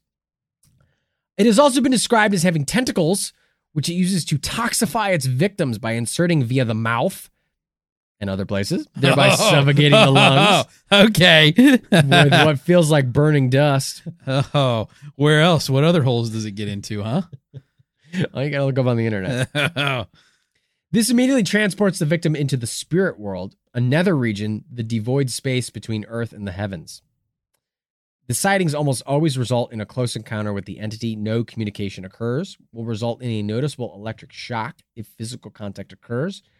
Resulting final form is believed to be a lifeless yet physically real creature. 30 seconds in total, 2% chance. Oh, God. Such a low percent, but this is the one I want to see. That's the one you want to see. I don't know. That thing's fucking scary. Yeah, I guess you die, right? Out of all those things, I'm going to see the Traveler. Yeah, the Traveler. Like a nice man. The Traveler sounds like he would be a cool dude. Yeah. Like, I want to have the Traveler by my side when the disembodied mist comes up and gets me. But that's the coolest one on the list. Right. On the list. The list is the mist. Let's talk about the portal. Okay. There's a lot of portals seen, right? So it's a very portal-heavy area. What I'm getting at, too, I think Skinwalker Ranch, I think, and we can talk about this more in the discussion, is that Skinwalker Ranch is, in some ways, it's like very paranormal. And then it's been shifting more into like metaphysical and UFO. Right. Especially now. It's like purely that. And right. We'll talk about more about how it is now with its modern history. But portals were a big thing. One of the big theories, and we'll talk about all the theories of Skinwalker Ranch as well, is that it is a wormhole. Like it is a portal between maybe another dimension, different place in the galaxy, and different entities are using it to as like a means of getting to our world. Yeah. I don't want to kill Hamlet in the first act here, but are you going to revisit some portal stories? No. Well, one. The one about that big beast coming out of the portal? Yes. Oh my God. I'm about to get to that right now. That's such a good story. So, we talked a little bit quickly. We talked about portals, right? Yeah. Again, Knapp and Keller theorized the ranch could be a source for a wormhole or a hole in the fabric of space-time, some kind of Stargate, perhaps. We've talked about Stargates before. Hosting between other dimensions. Let's see. So, there's another story from the ranch where one night, Terry was out on his porch with his gun, watching the night sky. He's just watching his ranch. Right. Obviously, weird shit's happening. He's out there probably just keeping an eye on his property. Ready to shoot anything he sees in the sky. Ready to fucking shoot some mechanical drones in the sky. And out on the distance, out on the horizon, he sees an orange orb. Suddenly, he's watching this thing. Out on the distance, out on the horizon. Ways away. It's at night. He sees this thing transform into an oval-type portal. Out in the distance, he can see, very faintly, but he can see it. Inside the portal, he could see like a blue sky. It's like this thing was like a literal mirror or a hole into another universe, another world. All seems well and good. But then, out from the portal emerges a creature, a hideous creature in all black, crawling on all fours. This very well could have been the sentient Mist. Mm-hmm. Immediately after this portal encounter, Terry sees these blue orbs just come floating everywhere, all around his ranch. And when you get these blue orbs near you, you get the overwhelming sense of anxiety, fear. We talked about these orbs, right? These are the flash drones that are messing with your emotions. Messing with your mind. That could have been the sentient Mist. Yeah. And then this story is connected to the liquefied dogs. They go out and they chase that orange orb. Mm-hmm. And then the next morning, that's when he finds them liquefied to death. Yeah. Crazy story. Let's talk a little bit more about what's changed since we've covered Skinwalker Ranch. Okay. So those were some things we didn't get to the first time around. A couple of fun stories, more lore on the entities. Really, though, I feel like a lot of all the stories that happened with the Shermans, we covered. And that was really where all the paranormal stuff was. Right. A lot of this more UFO stuff, we have to start getting into like what's going on now, right? The new owner. When we first covered this, we didn't know who the new owner was. Right. We only knew about adamantium. Well, it was revealed. Adamantium Real Estate was a Delaware company based in Salt Lake City. They have a trademark on the term Skinwalker Ranch in 2018, and it was registered in 2020. Let's see. So in March of 2020, Brandon Fugel, a Utah real estate tycoon, announced he was the owner of Skinwalker Ranch. We'll talk a little bit more about Brandon in a little bit, but that's who it was. It's Brandon Fugel. He's the one who owns it. He's a real estate tycoon, like a businessman, investor. He's the one who bought the ranch. Sort of like Bigelow. Like Bigelow, yeah. I mean, different industry, but... Different industry. Yeah. The website's changed a lot, too. When we were researching it, the website still had like a fucking 90s vibe. Whoever managed it fucking redid the thing. Looks a lot better. Wow. So good job to the website. Great job to the SkinwalkerRanch.com web designer. Obviously, the History Channel Hunt for the Skinwalker. We got to talk about that. Actually, I think it's called The Secret of Skinwalker Ranch, not The Hunt for the Skinwalker. Hunt for the Skinwalker, I think, was a movie, right? A documentary?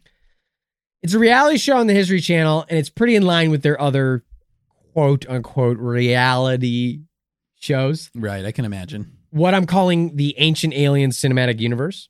You know, where they do like one little scene setting up the shot, or like what they're doing, and then they 8 fucking cutaways to various people describing said scene or story in slightly different ways, but all saying the exact same thing to maximize time. Like, each one of these shows is really like 10 minutes in length as far as like actual content. But like all the cutaways and like every time they come back from commercial, they have to recap what they just learned about. And like, you know what I'm saying? You know how they go. Well, yeah. I mean, I haven't kept up with it, but I used to watch pretty religiously The Curse of Oak Island on History Channel. Right. And it would tease for the entire episode some new information. Every time they're about to go to a commercial break, they tease it like coming up. And then when they come back, they have to recap what they just did. Right. And then they finally get to that thing at the very end of the episode, and it's so inconsequential. And it's like, nothing. oh, it didn't reveal anything. Same fucking song and dance here. Right. But they're doing pretty fucking well. It was ranked number 1 of the top 50 original cable telecasts for its season 2 finale. Oh, shit. In 2021. No kidding. God damn. But I mean, you know. I mean, I know that's like, they've winnowed out a lot of stuff because it's original cable telecast. Right. And like, this was a finale. You're not really competing with the highest caliber. Right.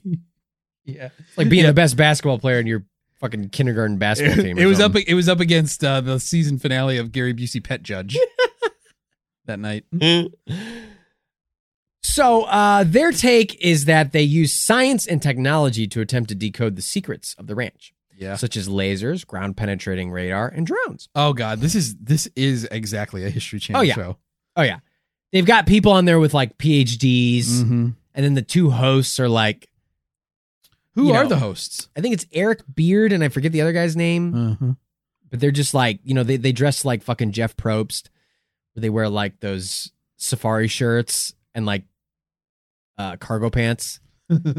Yeah. You know, it's like, what do you need that for? I don't know. And they're just kind of the hosts where they go, so you're telling me that what we're seeing here might be evidence of an alien portal? And they're like, I mean, we can't prove that it's not that, you know? Right, it's like stuff like that. Yeah. Because like the data people will be like, well, this data, I'm telling you, this is odd. Like, this does not line up with what I've normally seen in my data. It's like shit like that. But it's doing well, so good for them. The show hasn't uncovered much. No skinwalkers captured, no bulletproof wolves, no UFOs, at least that we know of. Right. You know, it's bad for the couple show floating if they orbs. Do. It's bad for the show if they do. Right, exactly. Because then the show is over. They figure it out. They have encountered strange electronic malfunctions, inconsistent data in their tests, and even radiation burns in one instance. But I guess it's true that the 90s were just a better decade for paranormal activity at Skinwalker Ranch, because all the insane shit that happened on the ranch and that the ranch is so famous for kind of happened when the Shermans lived there. How interesting. Now, you're saying that with your little Me so fucking smug. Let's get to the skeptic's take. Okay. And then we're going to expand on this a lot more. There's a lot more to the skeptic's take. Yeah. So, when we first covered this topic, we gave many a classic skeptic's take on the phenomenon in the first visit to the ranch, especially from the man with 2 bulletproof wolves inside of him, handsome Brian Dunning. Right.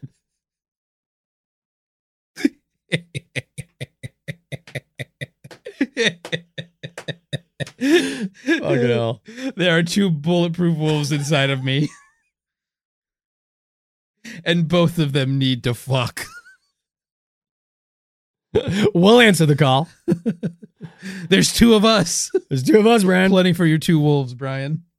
Cattle mutilation can be explained as regular predatory behavior, grossly over-exaggerated.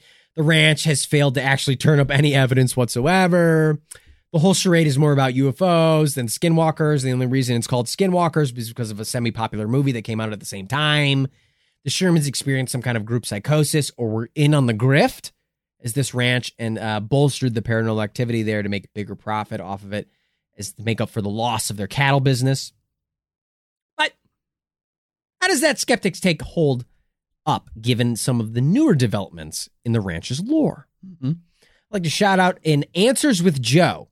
I think his name is Joe Scott. He's a YouTuber. He's a fucking huge channel. Doesn't need a shout out from us. He's got like 1 million+ subscribers. I've watched a few of his videos before. He's probably shown up in the research before. He does a great job. Yeah, he does really good videos. And he did a great job with his skeptical take on Skinwalker Ranch. So, you know, I'm going to basically be aggregating a lot of those points.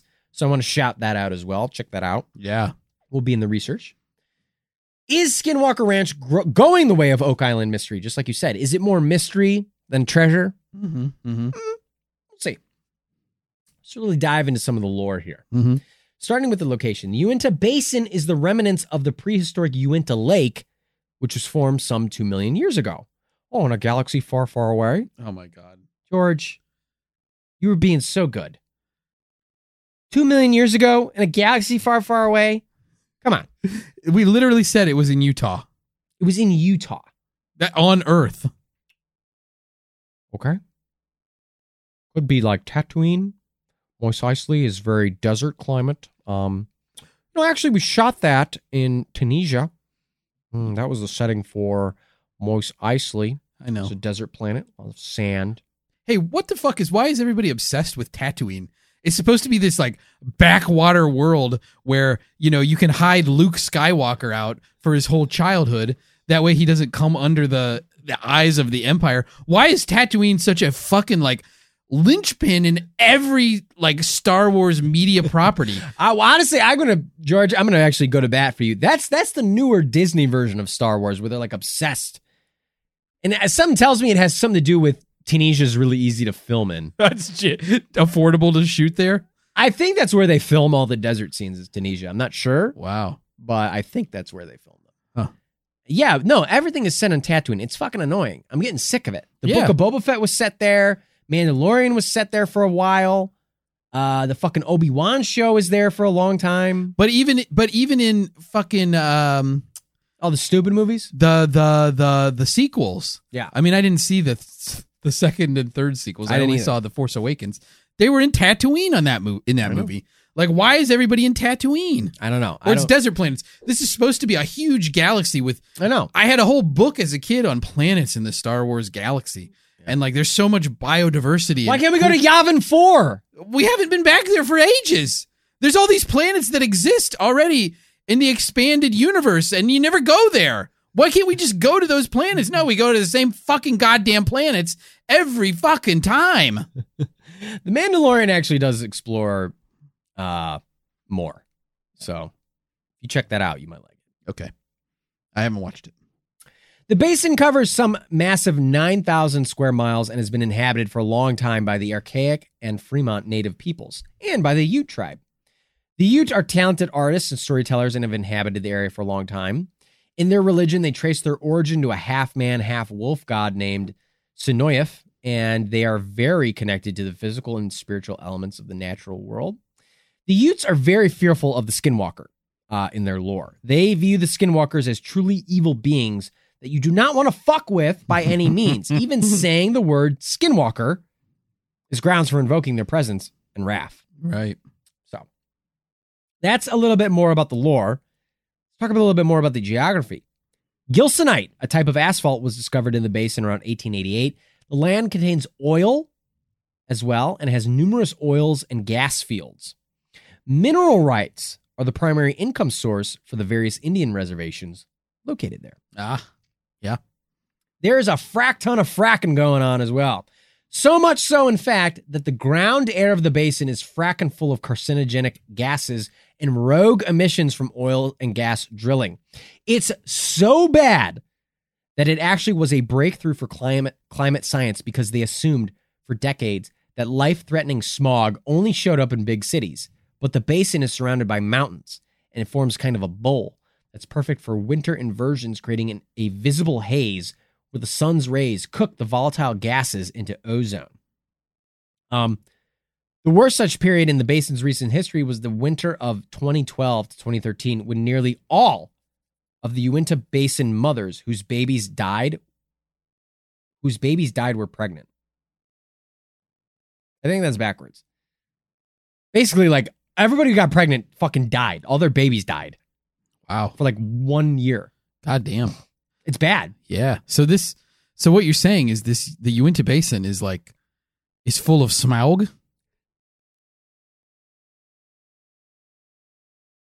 Is that It's full of schmaug.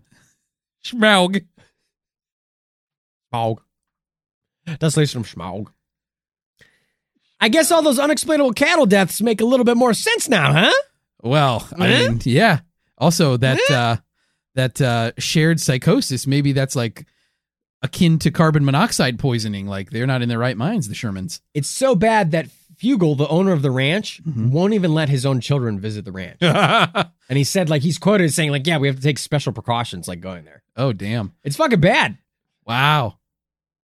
There's carcinogenic gases everywhere. It's fucked. And this is from... There's nuclear fallout there as well, allegedly. Oh, from like testing? Mm-hmm. In Nevada, there's believed that some of the nuclear fallout also floated over. Oh, and then it can't clear out because it's in that bowl. Right. Yeah, so this is like, it's like got that LA thing going on where nothing can escape because the mountains block incoming rain and then it only forms on the other side. Yep. Oh, interesting. They trademarked the term Skinwalker Ranch. You know, Fugel let's talk a little bit about him. He had an upbringing in the Mormon church. He claims that's what spurred his interest in the paranormal. Being the person to prove the existence of extraterrestrial activity isn't a new venture, and it is an exciting one, an enticing one. So it makes sense why Fugel would invest in the ranch, right? Right. Here's a quote for him. What we are witnessing could be evidence that we live in a multidimensional universe, that we are not alone, that we may be interacting with other entities, other intelligence. Joe concludes this as well, and I think I agree that Fugel seems like a sincere guy, but he's not going to do all of this fucking work at a loss. He's also a businessman. He's crunched the numbers. That's why he's running a fucking History Channel reality show and making money off of this. Yeah. But at the same time, you know, I think it's like, hey, if I actually could be the guy who discovers any kind of thing about aliens, that would be fucking awesome. But I'm also not going to do that at a loss. Yeah, Fugel's just like Marty Lagina from Oak Island. Yeah. Because Rick, his older brother, is like, doesn't have the money to finance this. Right. And he's like, we got to do it. We got to find the treasure. I totally believe there's treasure on Oak Island. And Marty's like, well, shit. Yeah. I can afford it, but I got to find some way to offset the huge costs associated with bringing my sophisticated mining equipment there, which he owns because he ran a mining company. Right. So it's like, oh, let's have a History Channel show. That production budget will offset a lot of these costs. Exactly. I don't know. It's a win-win, it seems. Also, we can run tours. Yeah. I mean, it's at this point, it's like, is it a grift? Is it a scam? I don't know. I think there's a combo of the two where it's like, that's fine. I mean, it's like anything, though. No one's going to this fucking ranch. It's like anything, though. Every tourist destination is a grift in some way. Everyone, yeah.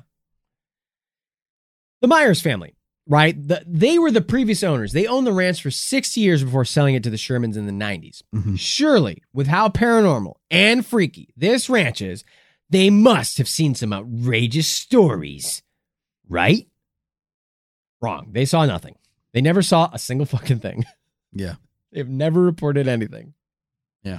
The Myers are dead, the two owners, but the brother of one of the owners has said, he has some really fucking snappy, kind of sassy quote where they were like, I think it was Bigelow asked him, like, so, you probably saw a bunch of fucking aliens and shit. You probably saw some crazy shit. And they were like, no, it seems like those UFOs arrived right when the Shermans did. Woo-wee. Yeah. So a lot of the noxious gas is not just due to the natural underground state of the Uinta Basin, right? It's due because of the drilling for oil and fracking that's going on. Mm-hmm. So when the Myers lived there probably was no fracking, right? That's more of a modern thing. So maybe, yeah, I mean, you got to think so maybe 92 to minus 60 years is what? Yeah. So from the 1930s, someone in the Myers family owned that fucking land. So it's like, I don't know when fracking started. Yeah, and when did they discover oil and stuff? So maybe it wasn't maybe and the methods by which you got oil. Yeah. In their time was probably maybe not as carcinogenic, or maybe it was. I don't know. I have no fucking clue. Yeah. I'm just thinking oh, well, if the Shermans were experiencing this, the Meyer, if we say it's something environmental. Right. Well, let's talk about the Shermans. Obviously, the Shermans raked in the big bucks selling this grift of this story, right? Wrong. Wrong. Yeah. They sold it for less than they paid for it, and they took a big loss on it. And the Shermans are literally the only people in the whole Skinwalker Ranch saga who have never put out a book or a show or anything regarding their time on the ranch. They don't talk about it. They don't like to talk about it. So what gives? Well, I don't know.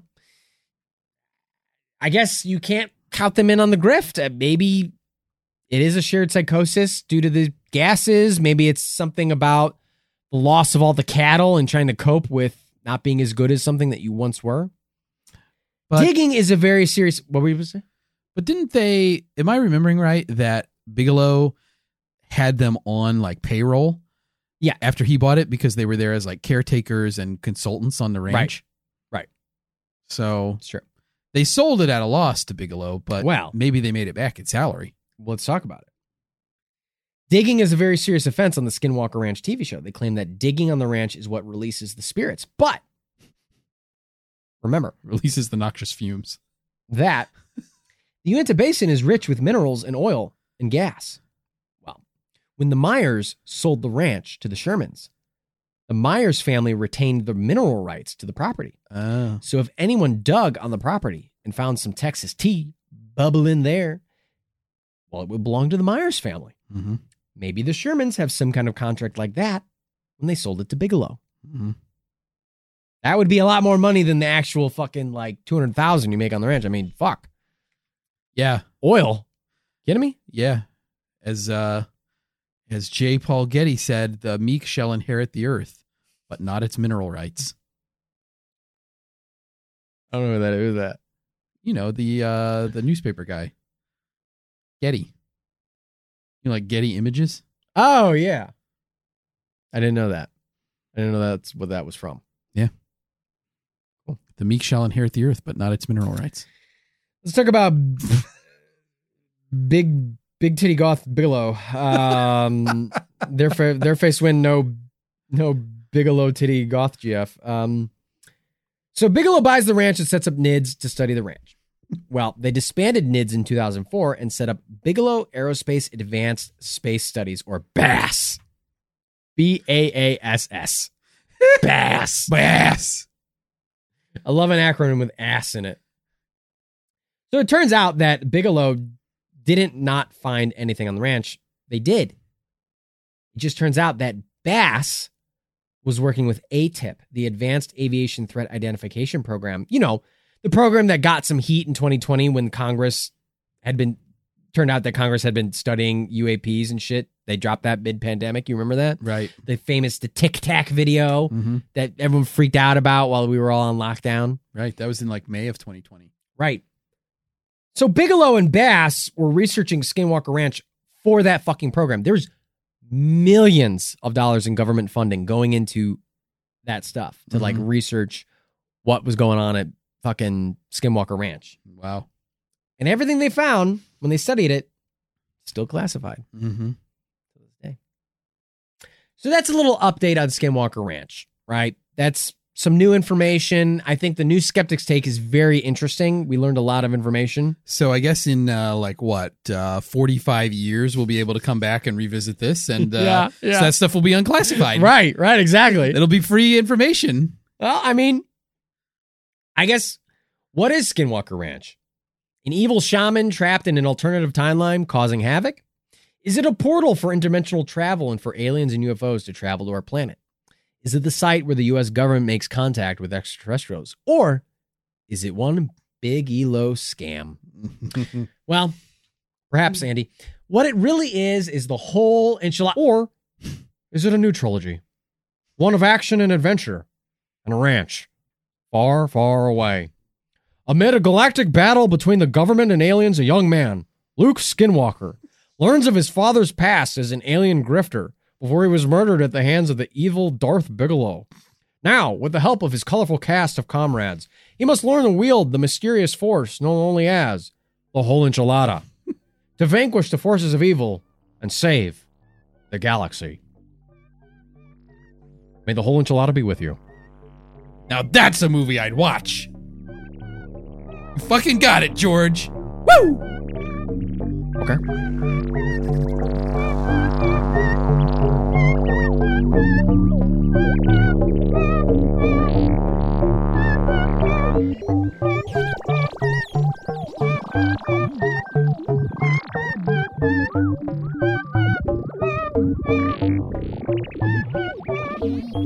Mr. Bunker's Conspiracy Time podcast will be right back after this brief message.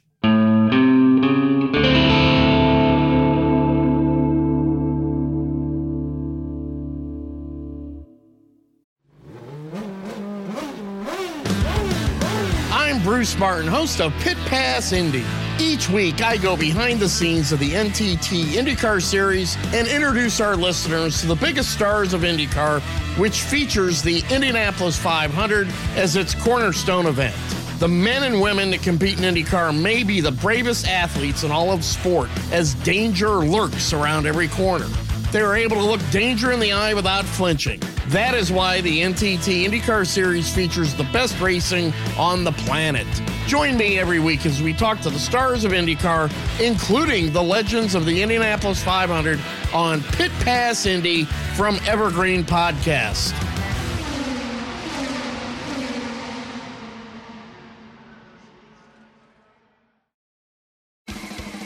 Science, science, science! Science, science! Hello, podcast fans. Want to get weird with us? Come check out the Mad Scientist Podcast. We're a weekly show that looks at the history, philosophy, and hard facts behind your biggest paranormal questions. Did the government really pay for a psychic spy program? Yes! Is it true that surgery got its start in grave robbing? Yes! Can a roller coaster really kill you? Legally, we can't say so for sure, but sometimes, yes! Join myself, Chris Cogswell, and my co-host, Marie Mayhew, as we examine the science, philosophy, and history behind the strange and unusual. All to discover what's possible and plausible versus what's, well, just made up. Check us out wherever you find your favorite podcasts. The Mad Scientist Podcast.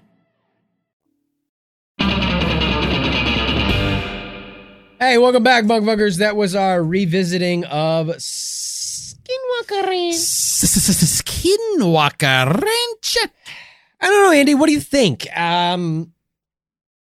You famously shat all over the ranch, I think, the first time around. You probably said that it wasn't fucking scary. It wasn't anything interesting. Nothing cool was going on there. What do you think? Does that still hold up? Skinwalker Ranch is one of those places that I would love to go to.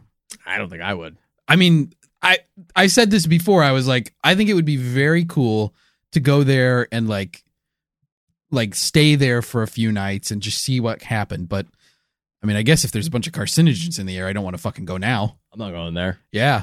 Not going down that road. This episode really changed my viewpoint on that because I thought it would be very cool. I was like, maybe I would have actually an experience that I would not understand. Percentage-wise, it seems like maybe you would. But now I would have to always question, like, was I just huffing carcinogenic fumes? And that's why I saw something I didn't understand. I think, honestly, my opinion of the ranch, I really like it. I think I might have said this on the first time around, but it's been going downhill because now it's like it's so UFO based. I like the Sherman's stories. Yeah. Better than I like what's come out about with Bigelow and NIDS. It's like UFOs and like Bass. Fucking lights flying around and shit. I'm like, tell me more about this sentient mist. Right. I'm into the sentient mist. That portal story. Yeah. Like That's fucking dope. Every once in a while I think about that portal story and I'm like, man, that would be so fucking scary. That would be fucking terrifying. If you were Terry Sherman and this is what you actually saw, I would be like, oh fucking shit, let's get out of here. Like, how would you spend the night at the house? I wouldn't. I'd be like, I gotta go. Dude, it's almost scarier that it's in the distance and not like right up fucking close. You know what I'm saying? Because it's like, there's something like, it's like out in the distance. You know? And it's like, it's out in the distance and it's like, oh, it comes through the portal. The portal's the only light, the only thing illuminating the area around it. And then when the portal closes, this thing goes away, like it's just darkness and you have no idea where it went. And it's just there. And it's like, if it was up close, you would see it. Yeah. But it's like, now it's just here and you don't know where it is. Yeah. There's something very unsettling about it being so unsettling. Distance. Yeah. I love that portal story. Yeah. It's a great story. Like one of the best things in the lore. Although I don't know. I mean, at the end of the day, I don't remember what I said when we did this episode originally. I know that I took a big shit on Terry Sherman. I don't listen to this show. I think it was about like how he was a bad father and stuff and like putting his kids at risk of because it was part of the wolf story. So I don't know. I think I called him a bad rancher and stuff. Jeez. But I really went hard at him. You like to apologize for that or no? No, I don't feel like I need to apologize for anything. I'm just saying what I feel in the moment. That doesn't require apology. So I think that, though, I don't know. It's weird to me, right? Because I'm sure we talked about this before. Mm-hmm. The Shermans didn't make bank on this. What do you? As far as we know, you think they're involved in this? like I have to think yes. Yeah, I have to think they have some part in it, because like I get it that if you just take it at its face value, right? Like they had these fucked up experiences while they lived there, and they didn't want to live there anymore, right? And so they were like, let's just sell this fucking thing. And of course, Robert Bigelow, it's not like he's an unsavvy person. So he's like, okay, well, sure, let me buy this from you at a fucking loss to you. It's very much like a Westfield Watcher type of thing or an Amityville Horror type of situation where it's like, we just have to get out of here. But then at the same time, it's like, okay, they had to get out of here, but Bigelow keeps them on to work at the ranch. It's like, well, if you couldn't live there, why do you feel okay, like, working there? It's almost like you just basically, you did nothing changed for you. You sold the ranch, you made a little bit of cash, but then now all of your expenses are paid by Robert Bigelow, and also you're getting a salary. Like if they did that, if that's what happened, they made out okay, I think. Yeah. It's like that loss that they took on That's selling true. it. It's not like, yeah. Oh my God, it ruined their lives. And people went are bankrupt. focusing really hard on the like, well, they took a loss. It's like, Right. yeah, but you can make income in other ways. Right. And it may have been worth it to them, like you said, if they somehow like acquired the mineral rights from the Myers, and then they had the mineral rights to sell, or they're holding the mineral rights still, of course it's probably worth it to sell the ranch. Mhm. And you think like somebody's going to dig up oil, and then we don't even have to fucking stay here, and we'll be millionaires because Also, they'll find oil. Maybe they realize, like, the reason why this caught any attention was because of the cattle deaths. Right. So the cattle deaths is what it got printed in that newspaper, and that's what brought Bigelow in. That's what brought everyone's attention to this. Right. It was the weird cattle deaths. Right. So if we can assume that these cattle deaths are a result of these fucking carcinogenic gases, you think the Shermans, like maybe the Shermans realized like, oh, well, I lost 20% of my fucking herd living up here. Like, this sucks. Yeah. Cows cost thousands and thousands of dollars. It's not cheap. They're fucking expensive. So like, If you have to, it's like one thing if you have a Yeah. breeding population Right.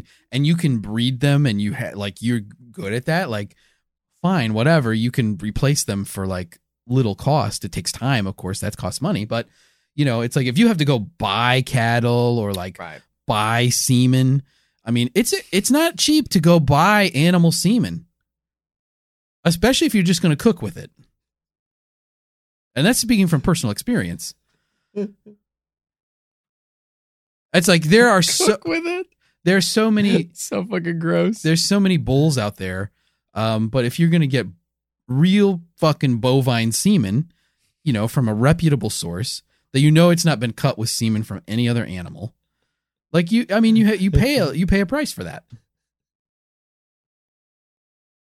So Terry Sherman's looking down the bill at all this like bull cum he's gonna have to buy, and he's probably thinking like, This is bullshit. this is bullshit. Fuck this. I'm going to sell the ranch, but I'm going to backdoor my way in as I usually do and stay here and get paid to do it. Yeah, I mean, you know, you don't think that someone like Bigelow, he could probably, like, Terry could have probably upcharged him. Right. And I think, I that's what I honestly think is I think the Shermans moved there. They realized they made a mistake, that this is not a good land for cattle farming. This was not the right move. They're sick. They're seeing shit. There's noxic fucking gases, and it's just not. And so Bigelow's like probably a win-win for them. People like to look at this like it's automatically pejorative that they took this loss. They only sold it for $200,000 with the land value. It's like, dude, it's like money can be exchanged for goods and services. Like, right. That's the purpose of it. It's like if it gets them out of this shit deal, Right. then that gets them out of the shit deal. Right. Yeah. Why would you sit there and be like, no, I'm going to sit here and expose my entire family to fucking carcinogenic gases, kill off my entire fucking cattle business because I can't get the right price on my fucking house. It's like, And then what are you fucking literally stupid? have no business. Yeah, take the deal. Deal or no deal, take it. It's like, and then Terry Sherman, you know, he turns into this sort of like Hollis Brown type character where the whole family's stuck in this ranch. All the cattle are dead outside. Nothing can get done. There's no rain or anything. And he's just holding his shotgun still. And then all of a sudden he kills his whole family and himself. Any Call of Cthulhu players out there want to make a one-shot based on Skinwalker Ranch? Do it and then send it to me. Yeah. I'd love to see it. We definitely will watch it or listen to it. Whatever. Well, it would be a document that you would read. Oh. It'd be like an adventure scenario. Okay. It's an RPG game. All right. Well, anyway, Jeremy, let us know. Jeremy, fucking let us know. I guess you also have to consider, though, that the Shermans were fucking lying about the whole thing. But like you said, I don't know how plausible it is to say that they're lying because they never did anything with those lies. Why would they lie about it? Yeah. You usually look for what motivation did somebody have to lie. Did they have any motivation? I mean, I don't know. Like they started a phenomenon with their stories, right? They really did. And it would have been possible for them to probably turn that into some sort of, like you said, a book deal, a movie deal, something, and they didn't. So it doesn't make sense to me that they were probably lying. Like they're probably honestly having experiences. But at the same time, if it's all driven by like carcinogenic fumes, like fumes are a hell of a drug. Yeah, I guess it's like, okay, they offboarded the ranch. They get to go live somewhere away from the fumes. All they have to do is show up there to work. For Bigelow, they get paid for that. It's not a bad deal. Then they don't have to worry about the cattle anymore. Mm-hmm. You know, or they could have moved the cattle somewhere else where they're not going to die. Because it does make a lot of sense, I guess, if you think about the animal mutilation and the fact that the cattle are dying because of carcinogenic fumes. So there's no wounds or anything on the cattle because they wouldn't be. They would be all internal. And then they're just like being the victims of predation. Mm-hmm. Like as we talked about, you know, if you're going to eat a dead animal that's whole, like a whole carcass, it's easy to start places where the flesh is soft, like the anus or the genitals. That's where predators start, or scavengers. For the belly. It's easier to get in there. You know, if you go for the thickest part of the hide, it's tough to get through there. Yeah. But if you go right for the asshole, it's easy. You can get right in there. Easy pickings. Yeah, easy pickings. I mean, if you're trying something else, you're working too hard. Go right for the anus.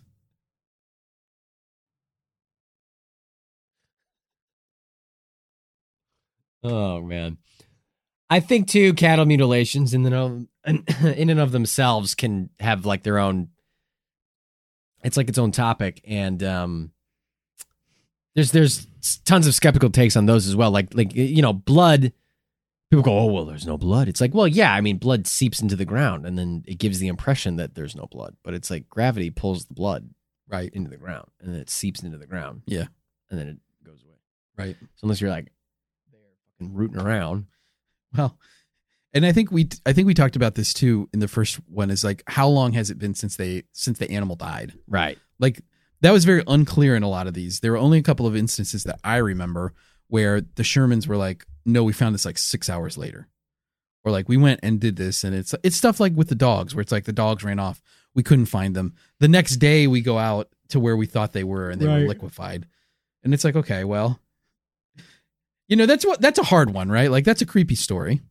But they don't actually you don't actually have any photos or any evidence of liquefied dog bodies. You just have like patches that were burnt into the ground. A dark spot on the ground. Right.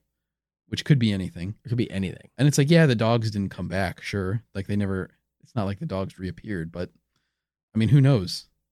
There are predators that live out, you know, in the wild. So if your dogs run off, it's like dogs could be prey for something bigger. Yeah. I don't know. I think, yeah, I think I agree with you a little bit about their involvement in this whole thing. It's tough to say. I wonder if I'm just like rehashing a bunch of points that I made in the other episode. Fine. That's what we did when we reviewed. We haven't changed our verdicts. Yeah, maybe nothing new changed our opinion. I do think that the carcinogenic stuff is pretty interesting, though. It is interesting. That was a big eye opener. Yeah. Big update. Yeah. It's kind of an important piece of the puzzle, I feel like. Could be why you see a bunch of floating orbs. Could not be. I mean, we're also out in the middle of Utah, right? We've got military bases in various areas that are nearby. I mean, Area 51 ain't that fucking far away. I mean, I feel like if you're anywhere in the American West, in that sort of desertified area, like if you're in Arizona, New Mexico, Nevada, Utah, parts of Colorado, like, you know, I feel like there's a high probability that if you see weird lights at night, it's probably some sort of military test. Right. Because we already know that they're running these tests out there all the time. Like, Yeah, I mean, Phoenix Lights, we covered that. Yeah, I mean the Goldwater base. It's like it's a training hub for people that are in the Air Force all over this country and even internationally. So it's like, who knows what you're going to see? There's bases in Nevada where they're sending out weird stuff, you know, experimental test aircraft, and of course they would probably go over this area where it's like not largely populated, Right. So if you're a rancher who lives out on a big plot of land, you know, it's so far that you can't see your nearest neighbor.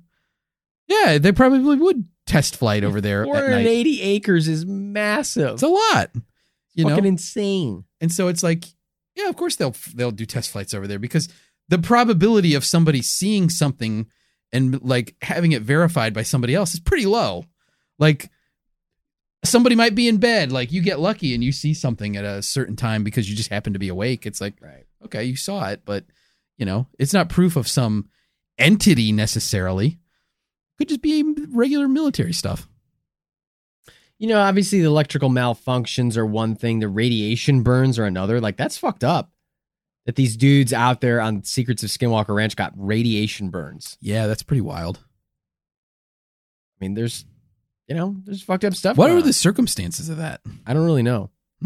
They just got radiation burns. Yeah. The one kind of clip episode I watched, which honestly gave the whole, I can't imagine what more the episode was about. They brought in a specialist to use this like cool radar drone. So the drone flies all over the property and like takes these little pinpoints and basically like maps out all the topography. And like, I forget what the fucking thing is of the ranch. Like, but what happened was there was these weird anomalies. Mm-hmm. So it's mapping out the ground, but then like all of a sudden there would be these like weird spires that would pop up that like obviously aren't there. And so the guys were all freaking out and they're like, what are these? And then, you know, they'd say the classic line of like, I talked to the technician as well who ran the drone and he said, this is highly unusual. Right. Like, okay, sure. Like that doesn't mean anything though. Yeah.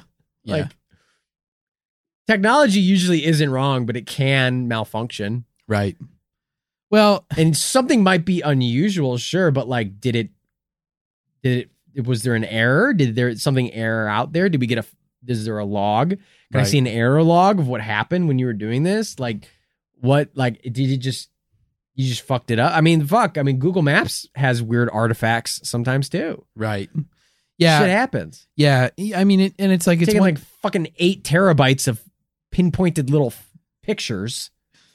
well, and it's like, it's how the technology also interacts with the natural world. Like, Right. you know, so if there's some possibility of like it being exploited, I mean, I don't know that exploit's the right word, but you know what I mean? Like if some certain condition can make it read something that seems weird, like, yeah, it might happen. You might get that if you're not like aware of that. Yeah, it'll probably seem like, well, this is really strange.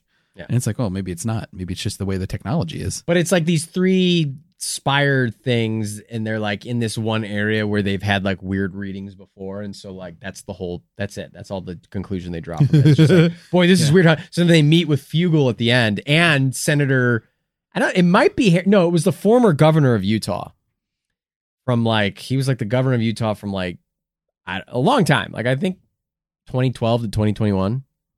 He had a long tenure. Or 2014 to 2021. Yeah. Can't remember. And he's there, and then like their whole fucking research team is there, and they present this thing.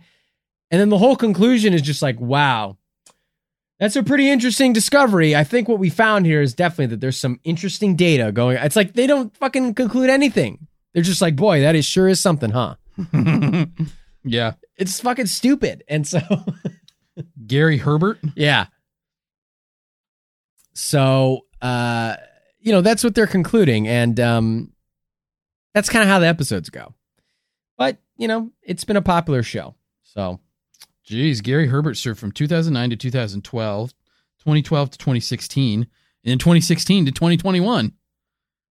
2009 to 2021. I guess good for him. A lot of He's fucking into aliens. Yeah, 3 consecutive terms. Good for him. But he doesn't have as cool a name as Governor Henry Hooper Blood.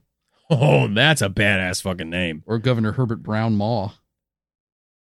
More blood for the Governor Blood.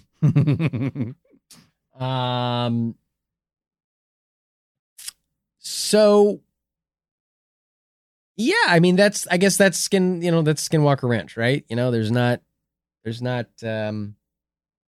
it's like a lot of classified shit, and it's just like the same old with UFO stuff. Right. Yeah. Until you show me a video of the sentient mist being caught on camera, I'm really not interested. Right. That's the funny thing about a lot of situations like this is there's all this visual evidence, right, that people report. Mm-hmm. And they say, here's what I saw, here's what I saw, here's what I saw. But it's always like, oh, well, the cameras malfunctioned when this thing was happening, or we didn't have them trained at it. Because that was a lot of the thing with NIDS, right, is that... Or that Bigfoot guy who fell down the stairs. Bobo? Yeah.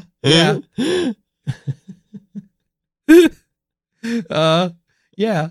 So, but that was a lot with NIDS, right? Mm-hmm. Is that they were seeing the NIDS researchers were saying, here's what we saw. And it's like, oh, surely your video footage, because you have all these cameras set up, must have captured this, right? And they're like, oh no, our cameras were malfunctioning and the cameras on the buildings were like dismantled. And it's like, oh, okay, yeah. cool. My girlfriend goes to another school. You wouldn't know her. Right. Yeah, no, she lives in Michigan. So there's no way you guys could talk to her. She doesn't like to be online a lot. Like, I could give you her email address and she might write back. I don't know. I don't know, Andy. What do you think? Should we get to verdicts on Skinwalker Ranch? How are we still feeling about this topic? Maybe it's changed, maybe it hasn't, and the bunkfuckers can compare between how we were in the past and how we were today. Yeah, let's get into verdicts. I'm gonna go. I'm giving this. Let me see. What do I feel about Skinwalker Ranch? I guess I kind of feel like I'm mostly, me. Though, right? Like, I'm not super convinced about... I really don't know the real you. Paranormal, UFOs, interdimensional travel, all of this stuff. So I'm going to give this, like, plausible smidge. Is that a ranking? Yep. I'm going to give it plausible smidge because, you know what? There's a lot of unresolved questions still. I think that the Shermans are, a question mark because, like, they never really profited in a media sense from their stories. But who knows? They could have profited other ways. So maybe it was to their benefit to like talk this thing up and get Bigelow interested. And that ended up making them pretty comfortable so that they could leave the ranching life behind. But at the end of the day, like, I'm not super convinced by any of the stories. Like, there are certainly some cool stories for sure. But it seems like a scary place because you could die, because you won't have enough oxygen in your brain. And, yeah, I've that's where my opinion changed most. I thought it would be very cool to go there, and now it seems like it's just dangerous to go there. I would love to see them get that sorted out before I visit. Yeah, and it would be interesting if they get it cleaned up, like if they stop fracking and like the carcinogenic fumes go away. Like, are people still experiencing things, or does that like go away completely? Maybe, Andy.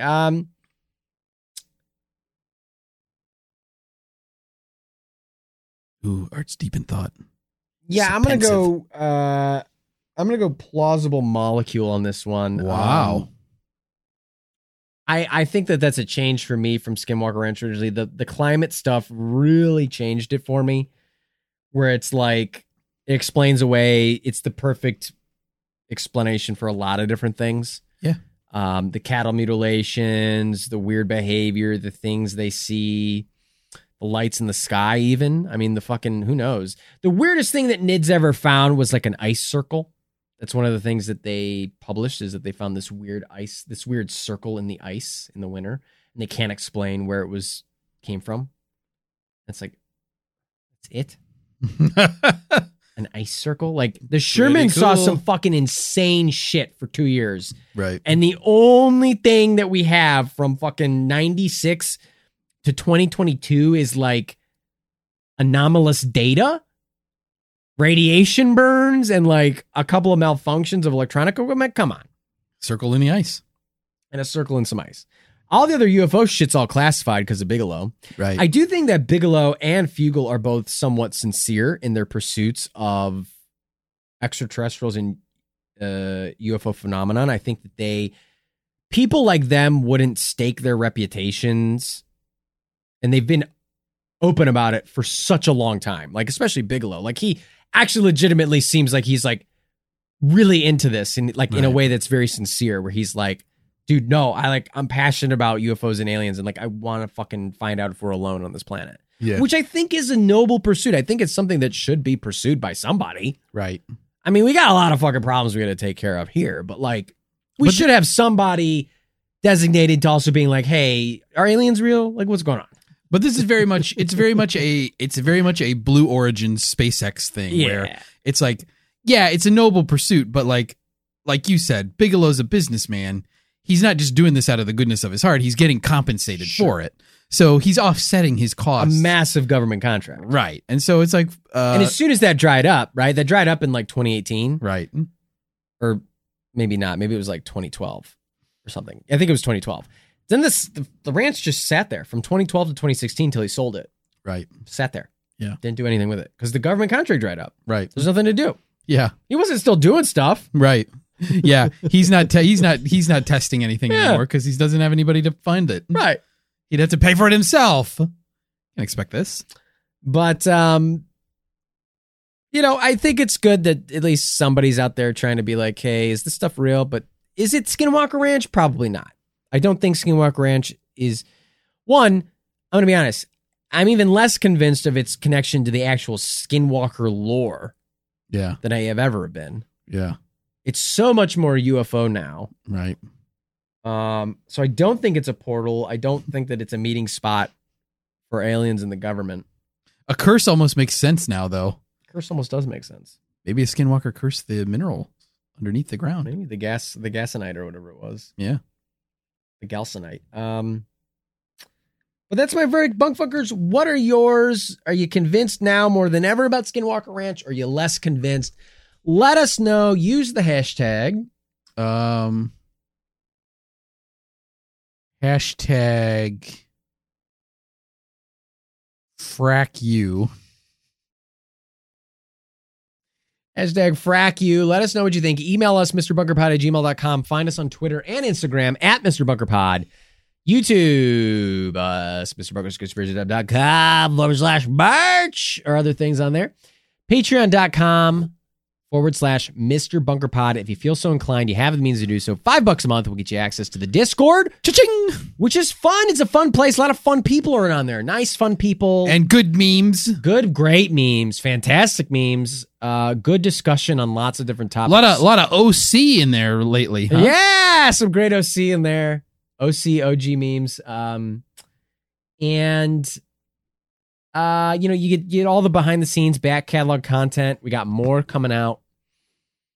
Patreon.com/Mr.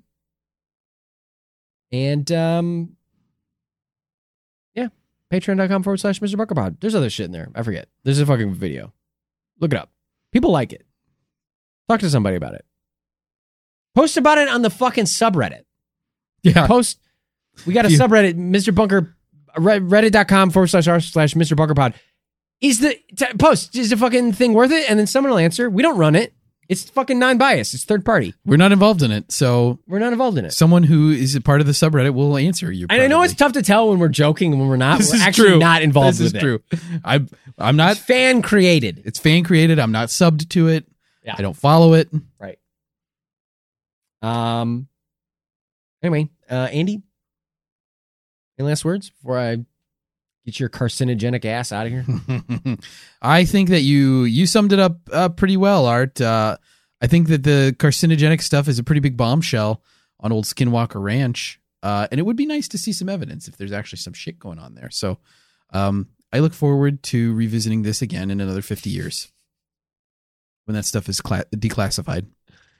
Oh, yes. When our consciousnesses are both uploaded to some kind of supercomputer that is an AI. The DALL-E Mini that just spits out Mr. Bunker Pod episodes. Designed specifically to quarantine our consciousness so it doesn't infect the rest of humanity anymore.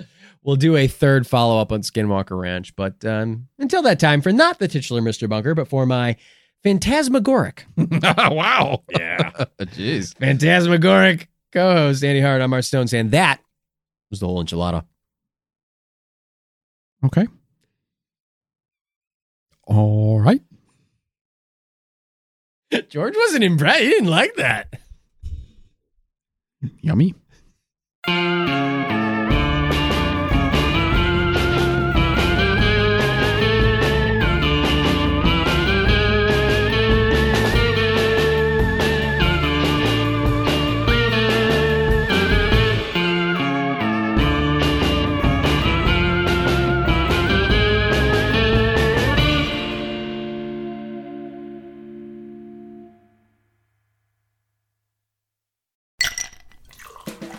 Hi, this is comedian and writer, and let's be honest, I do a lot of things. This is Dean Archipotis, the host of Whiskey Business, the podcast not so much about whiskey as it is one with whiskey. Yes, we drink and talk about whiskey, but we do so much more with so many interesting people. For example, we talk to comedians like Greg Warren. You know, I don't want to brag, but let's just say I can walk into a Red Lobster and get whatever.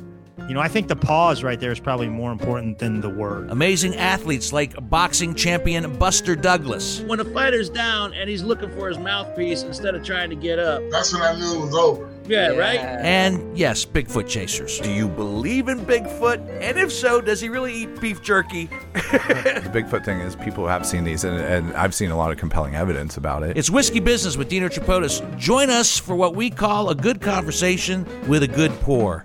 You really can't ask for much more than that, can you, people? Check us out at whiskeybusinesspod.com, a proud member of the Evergreen Podcast Network.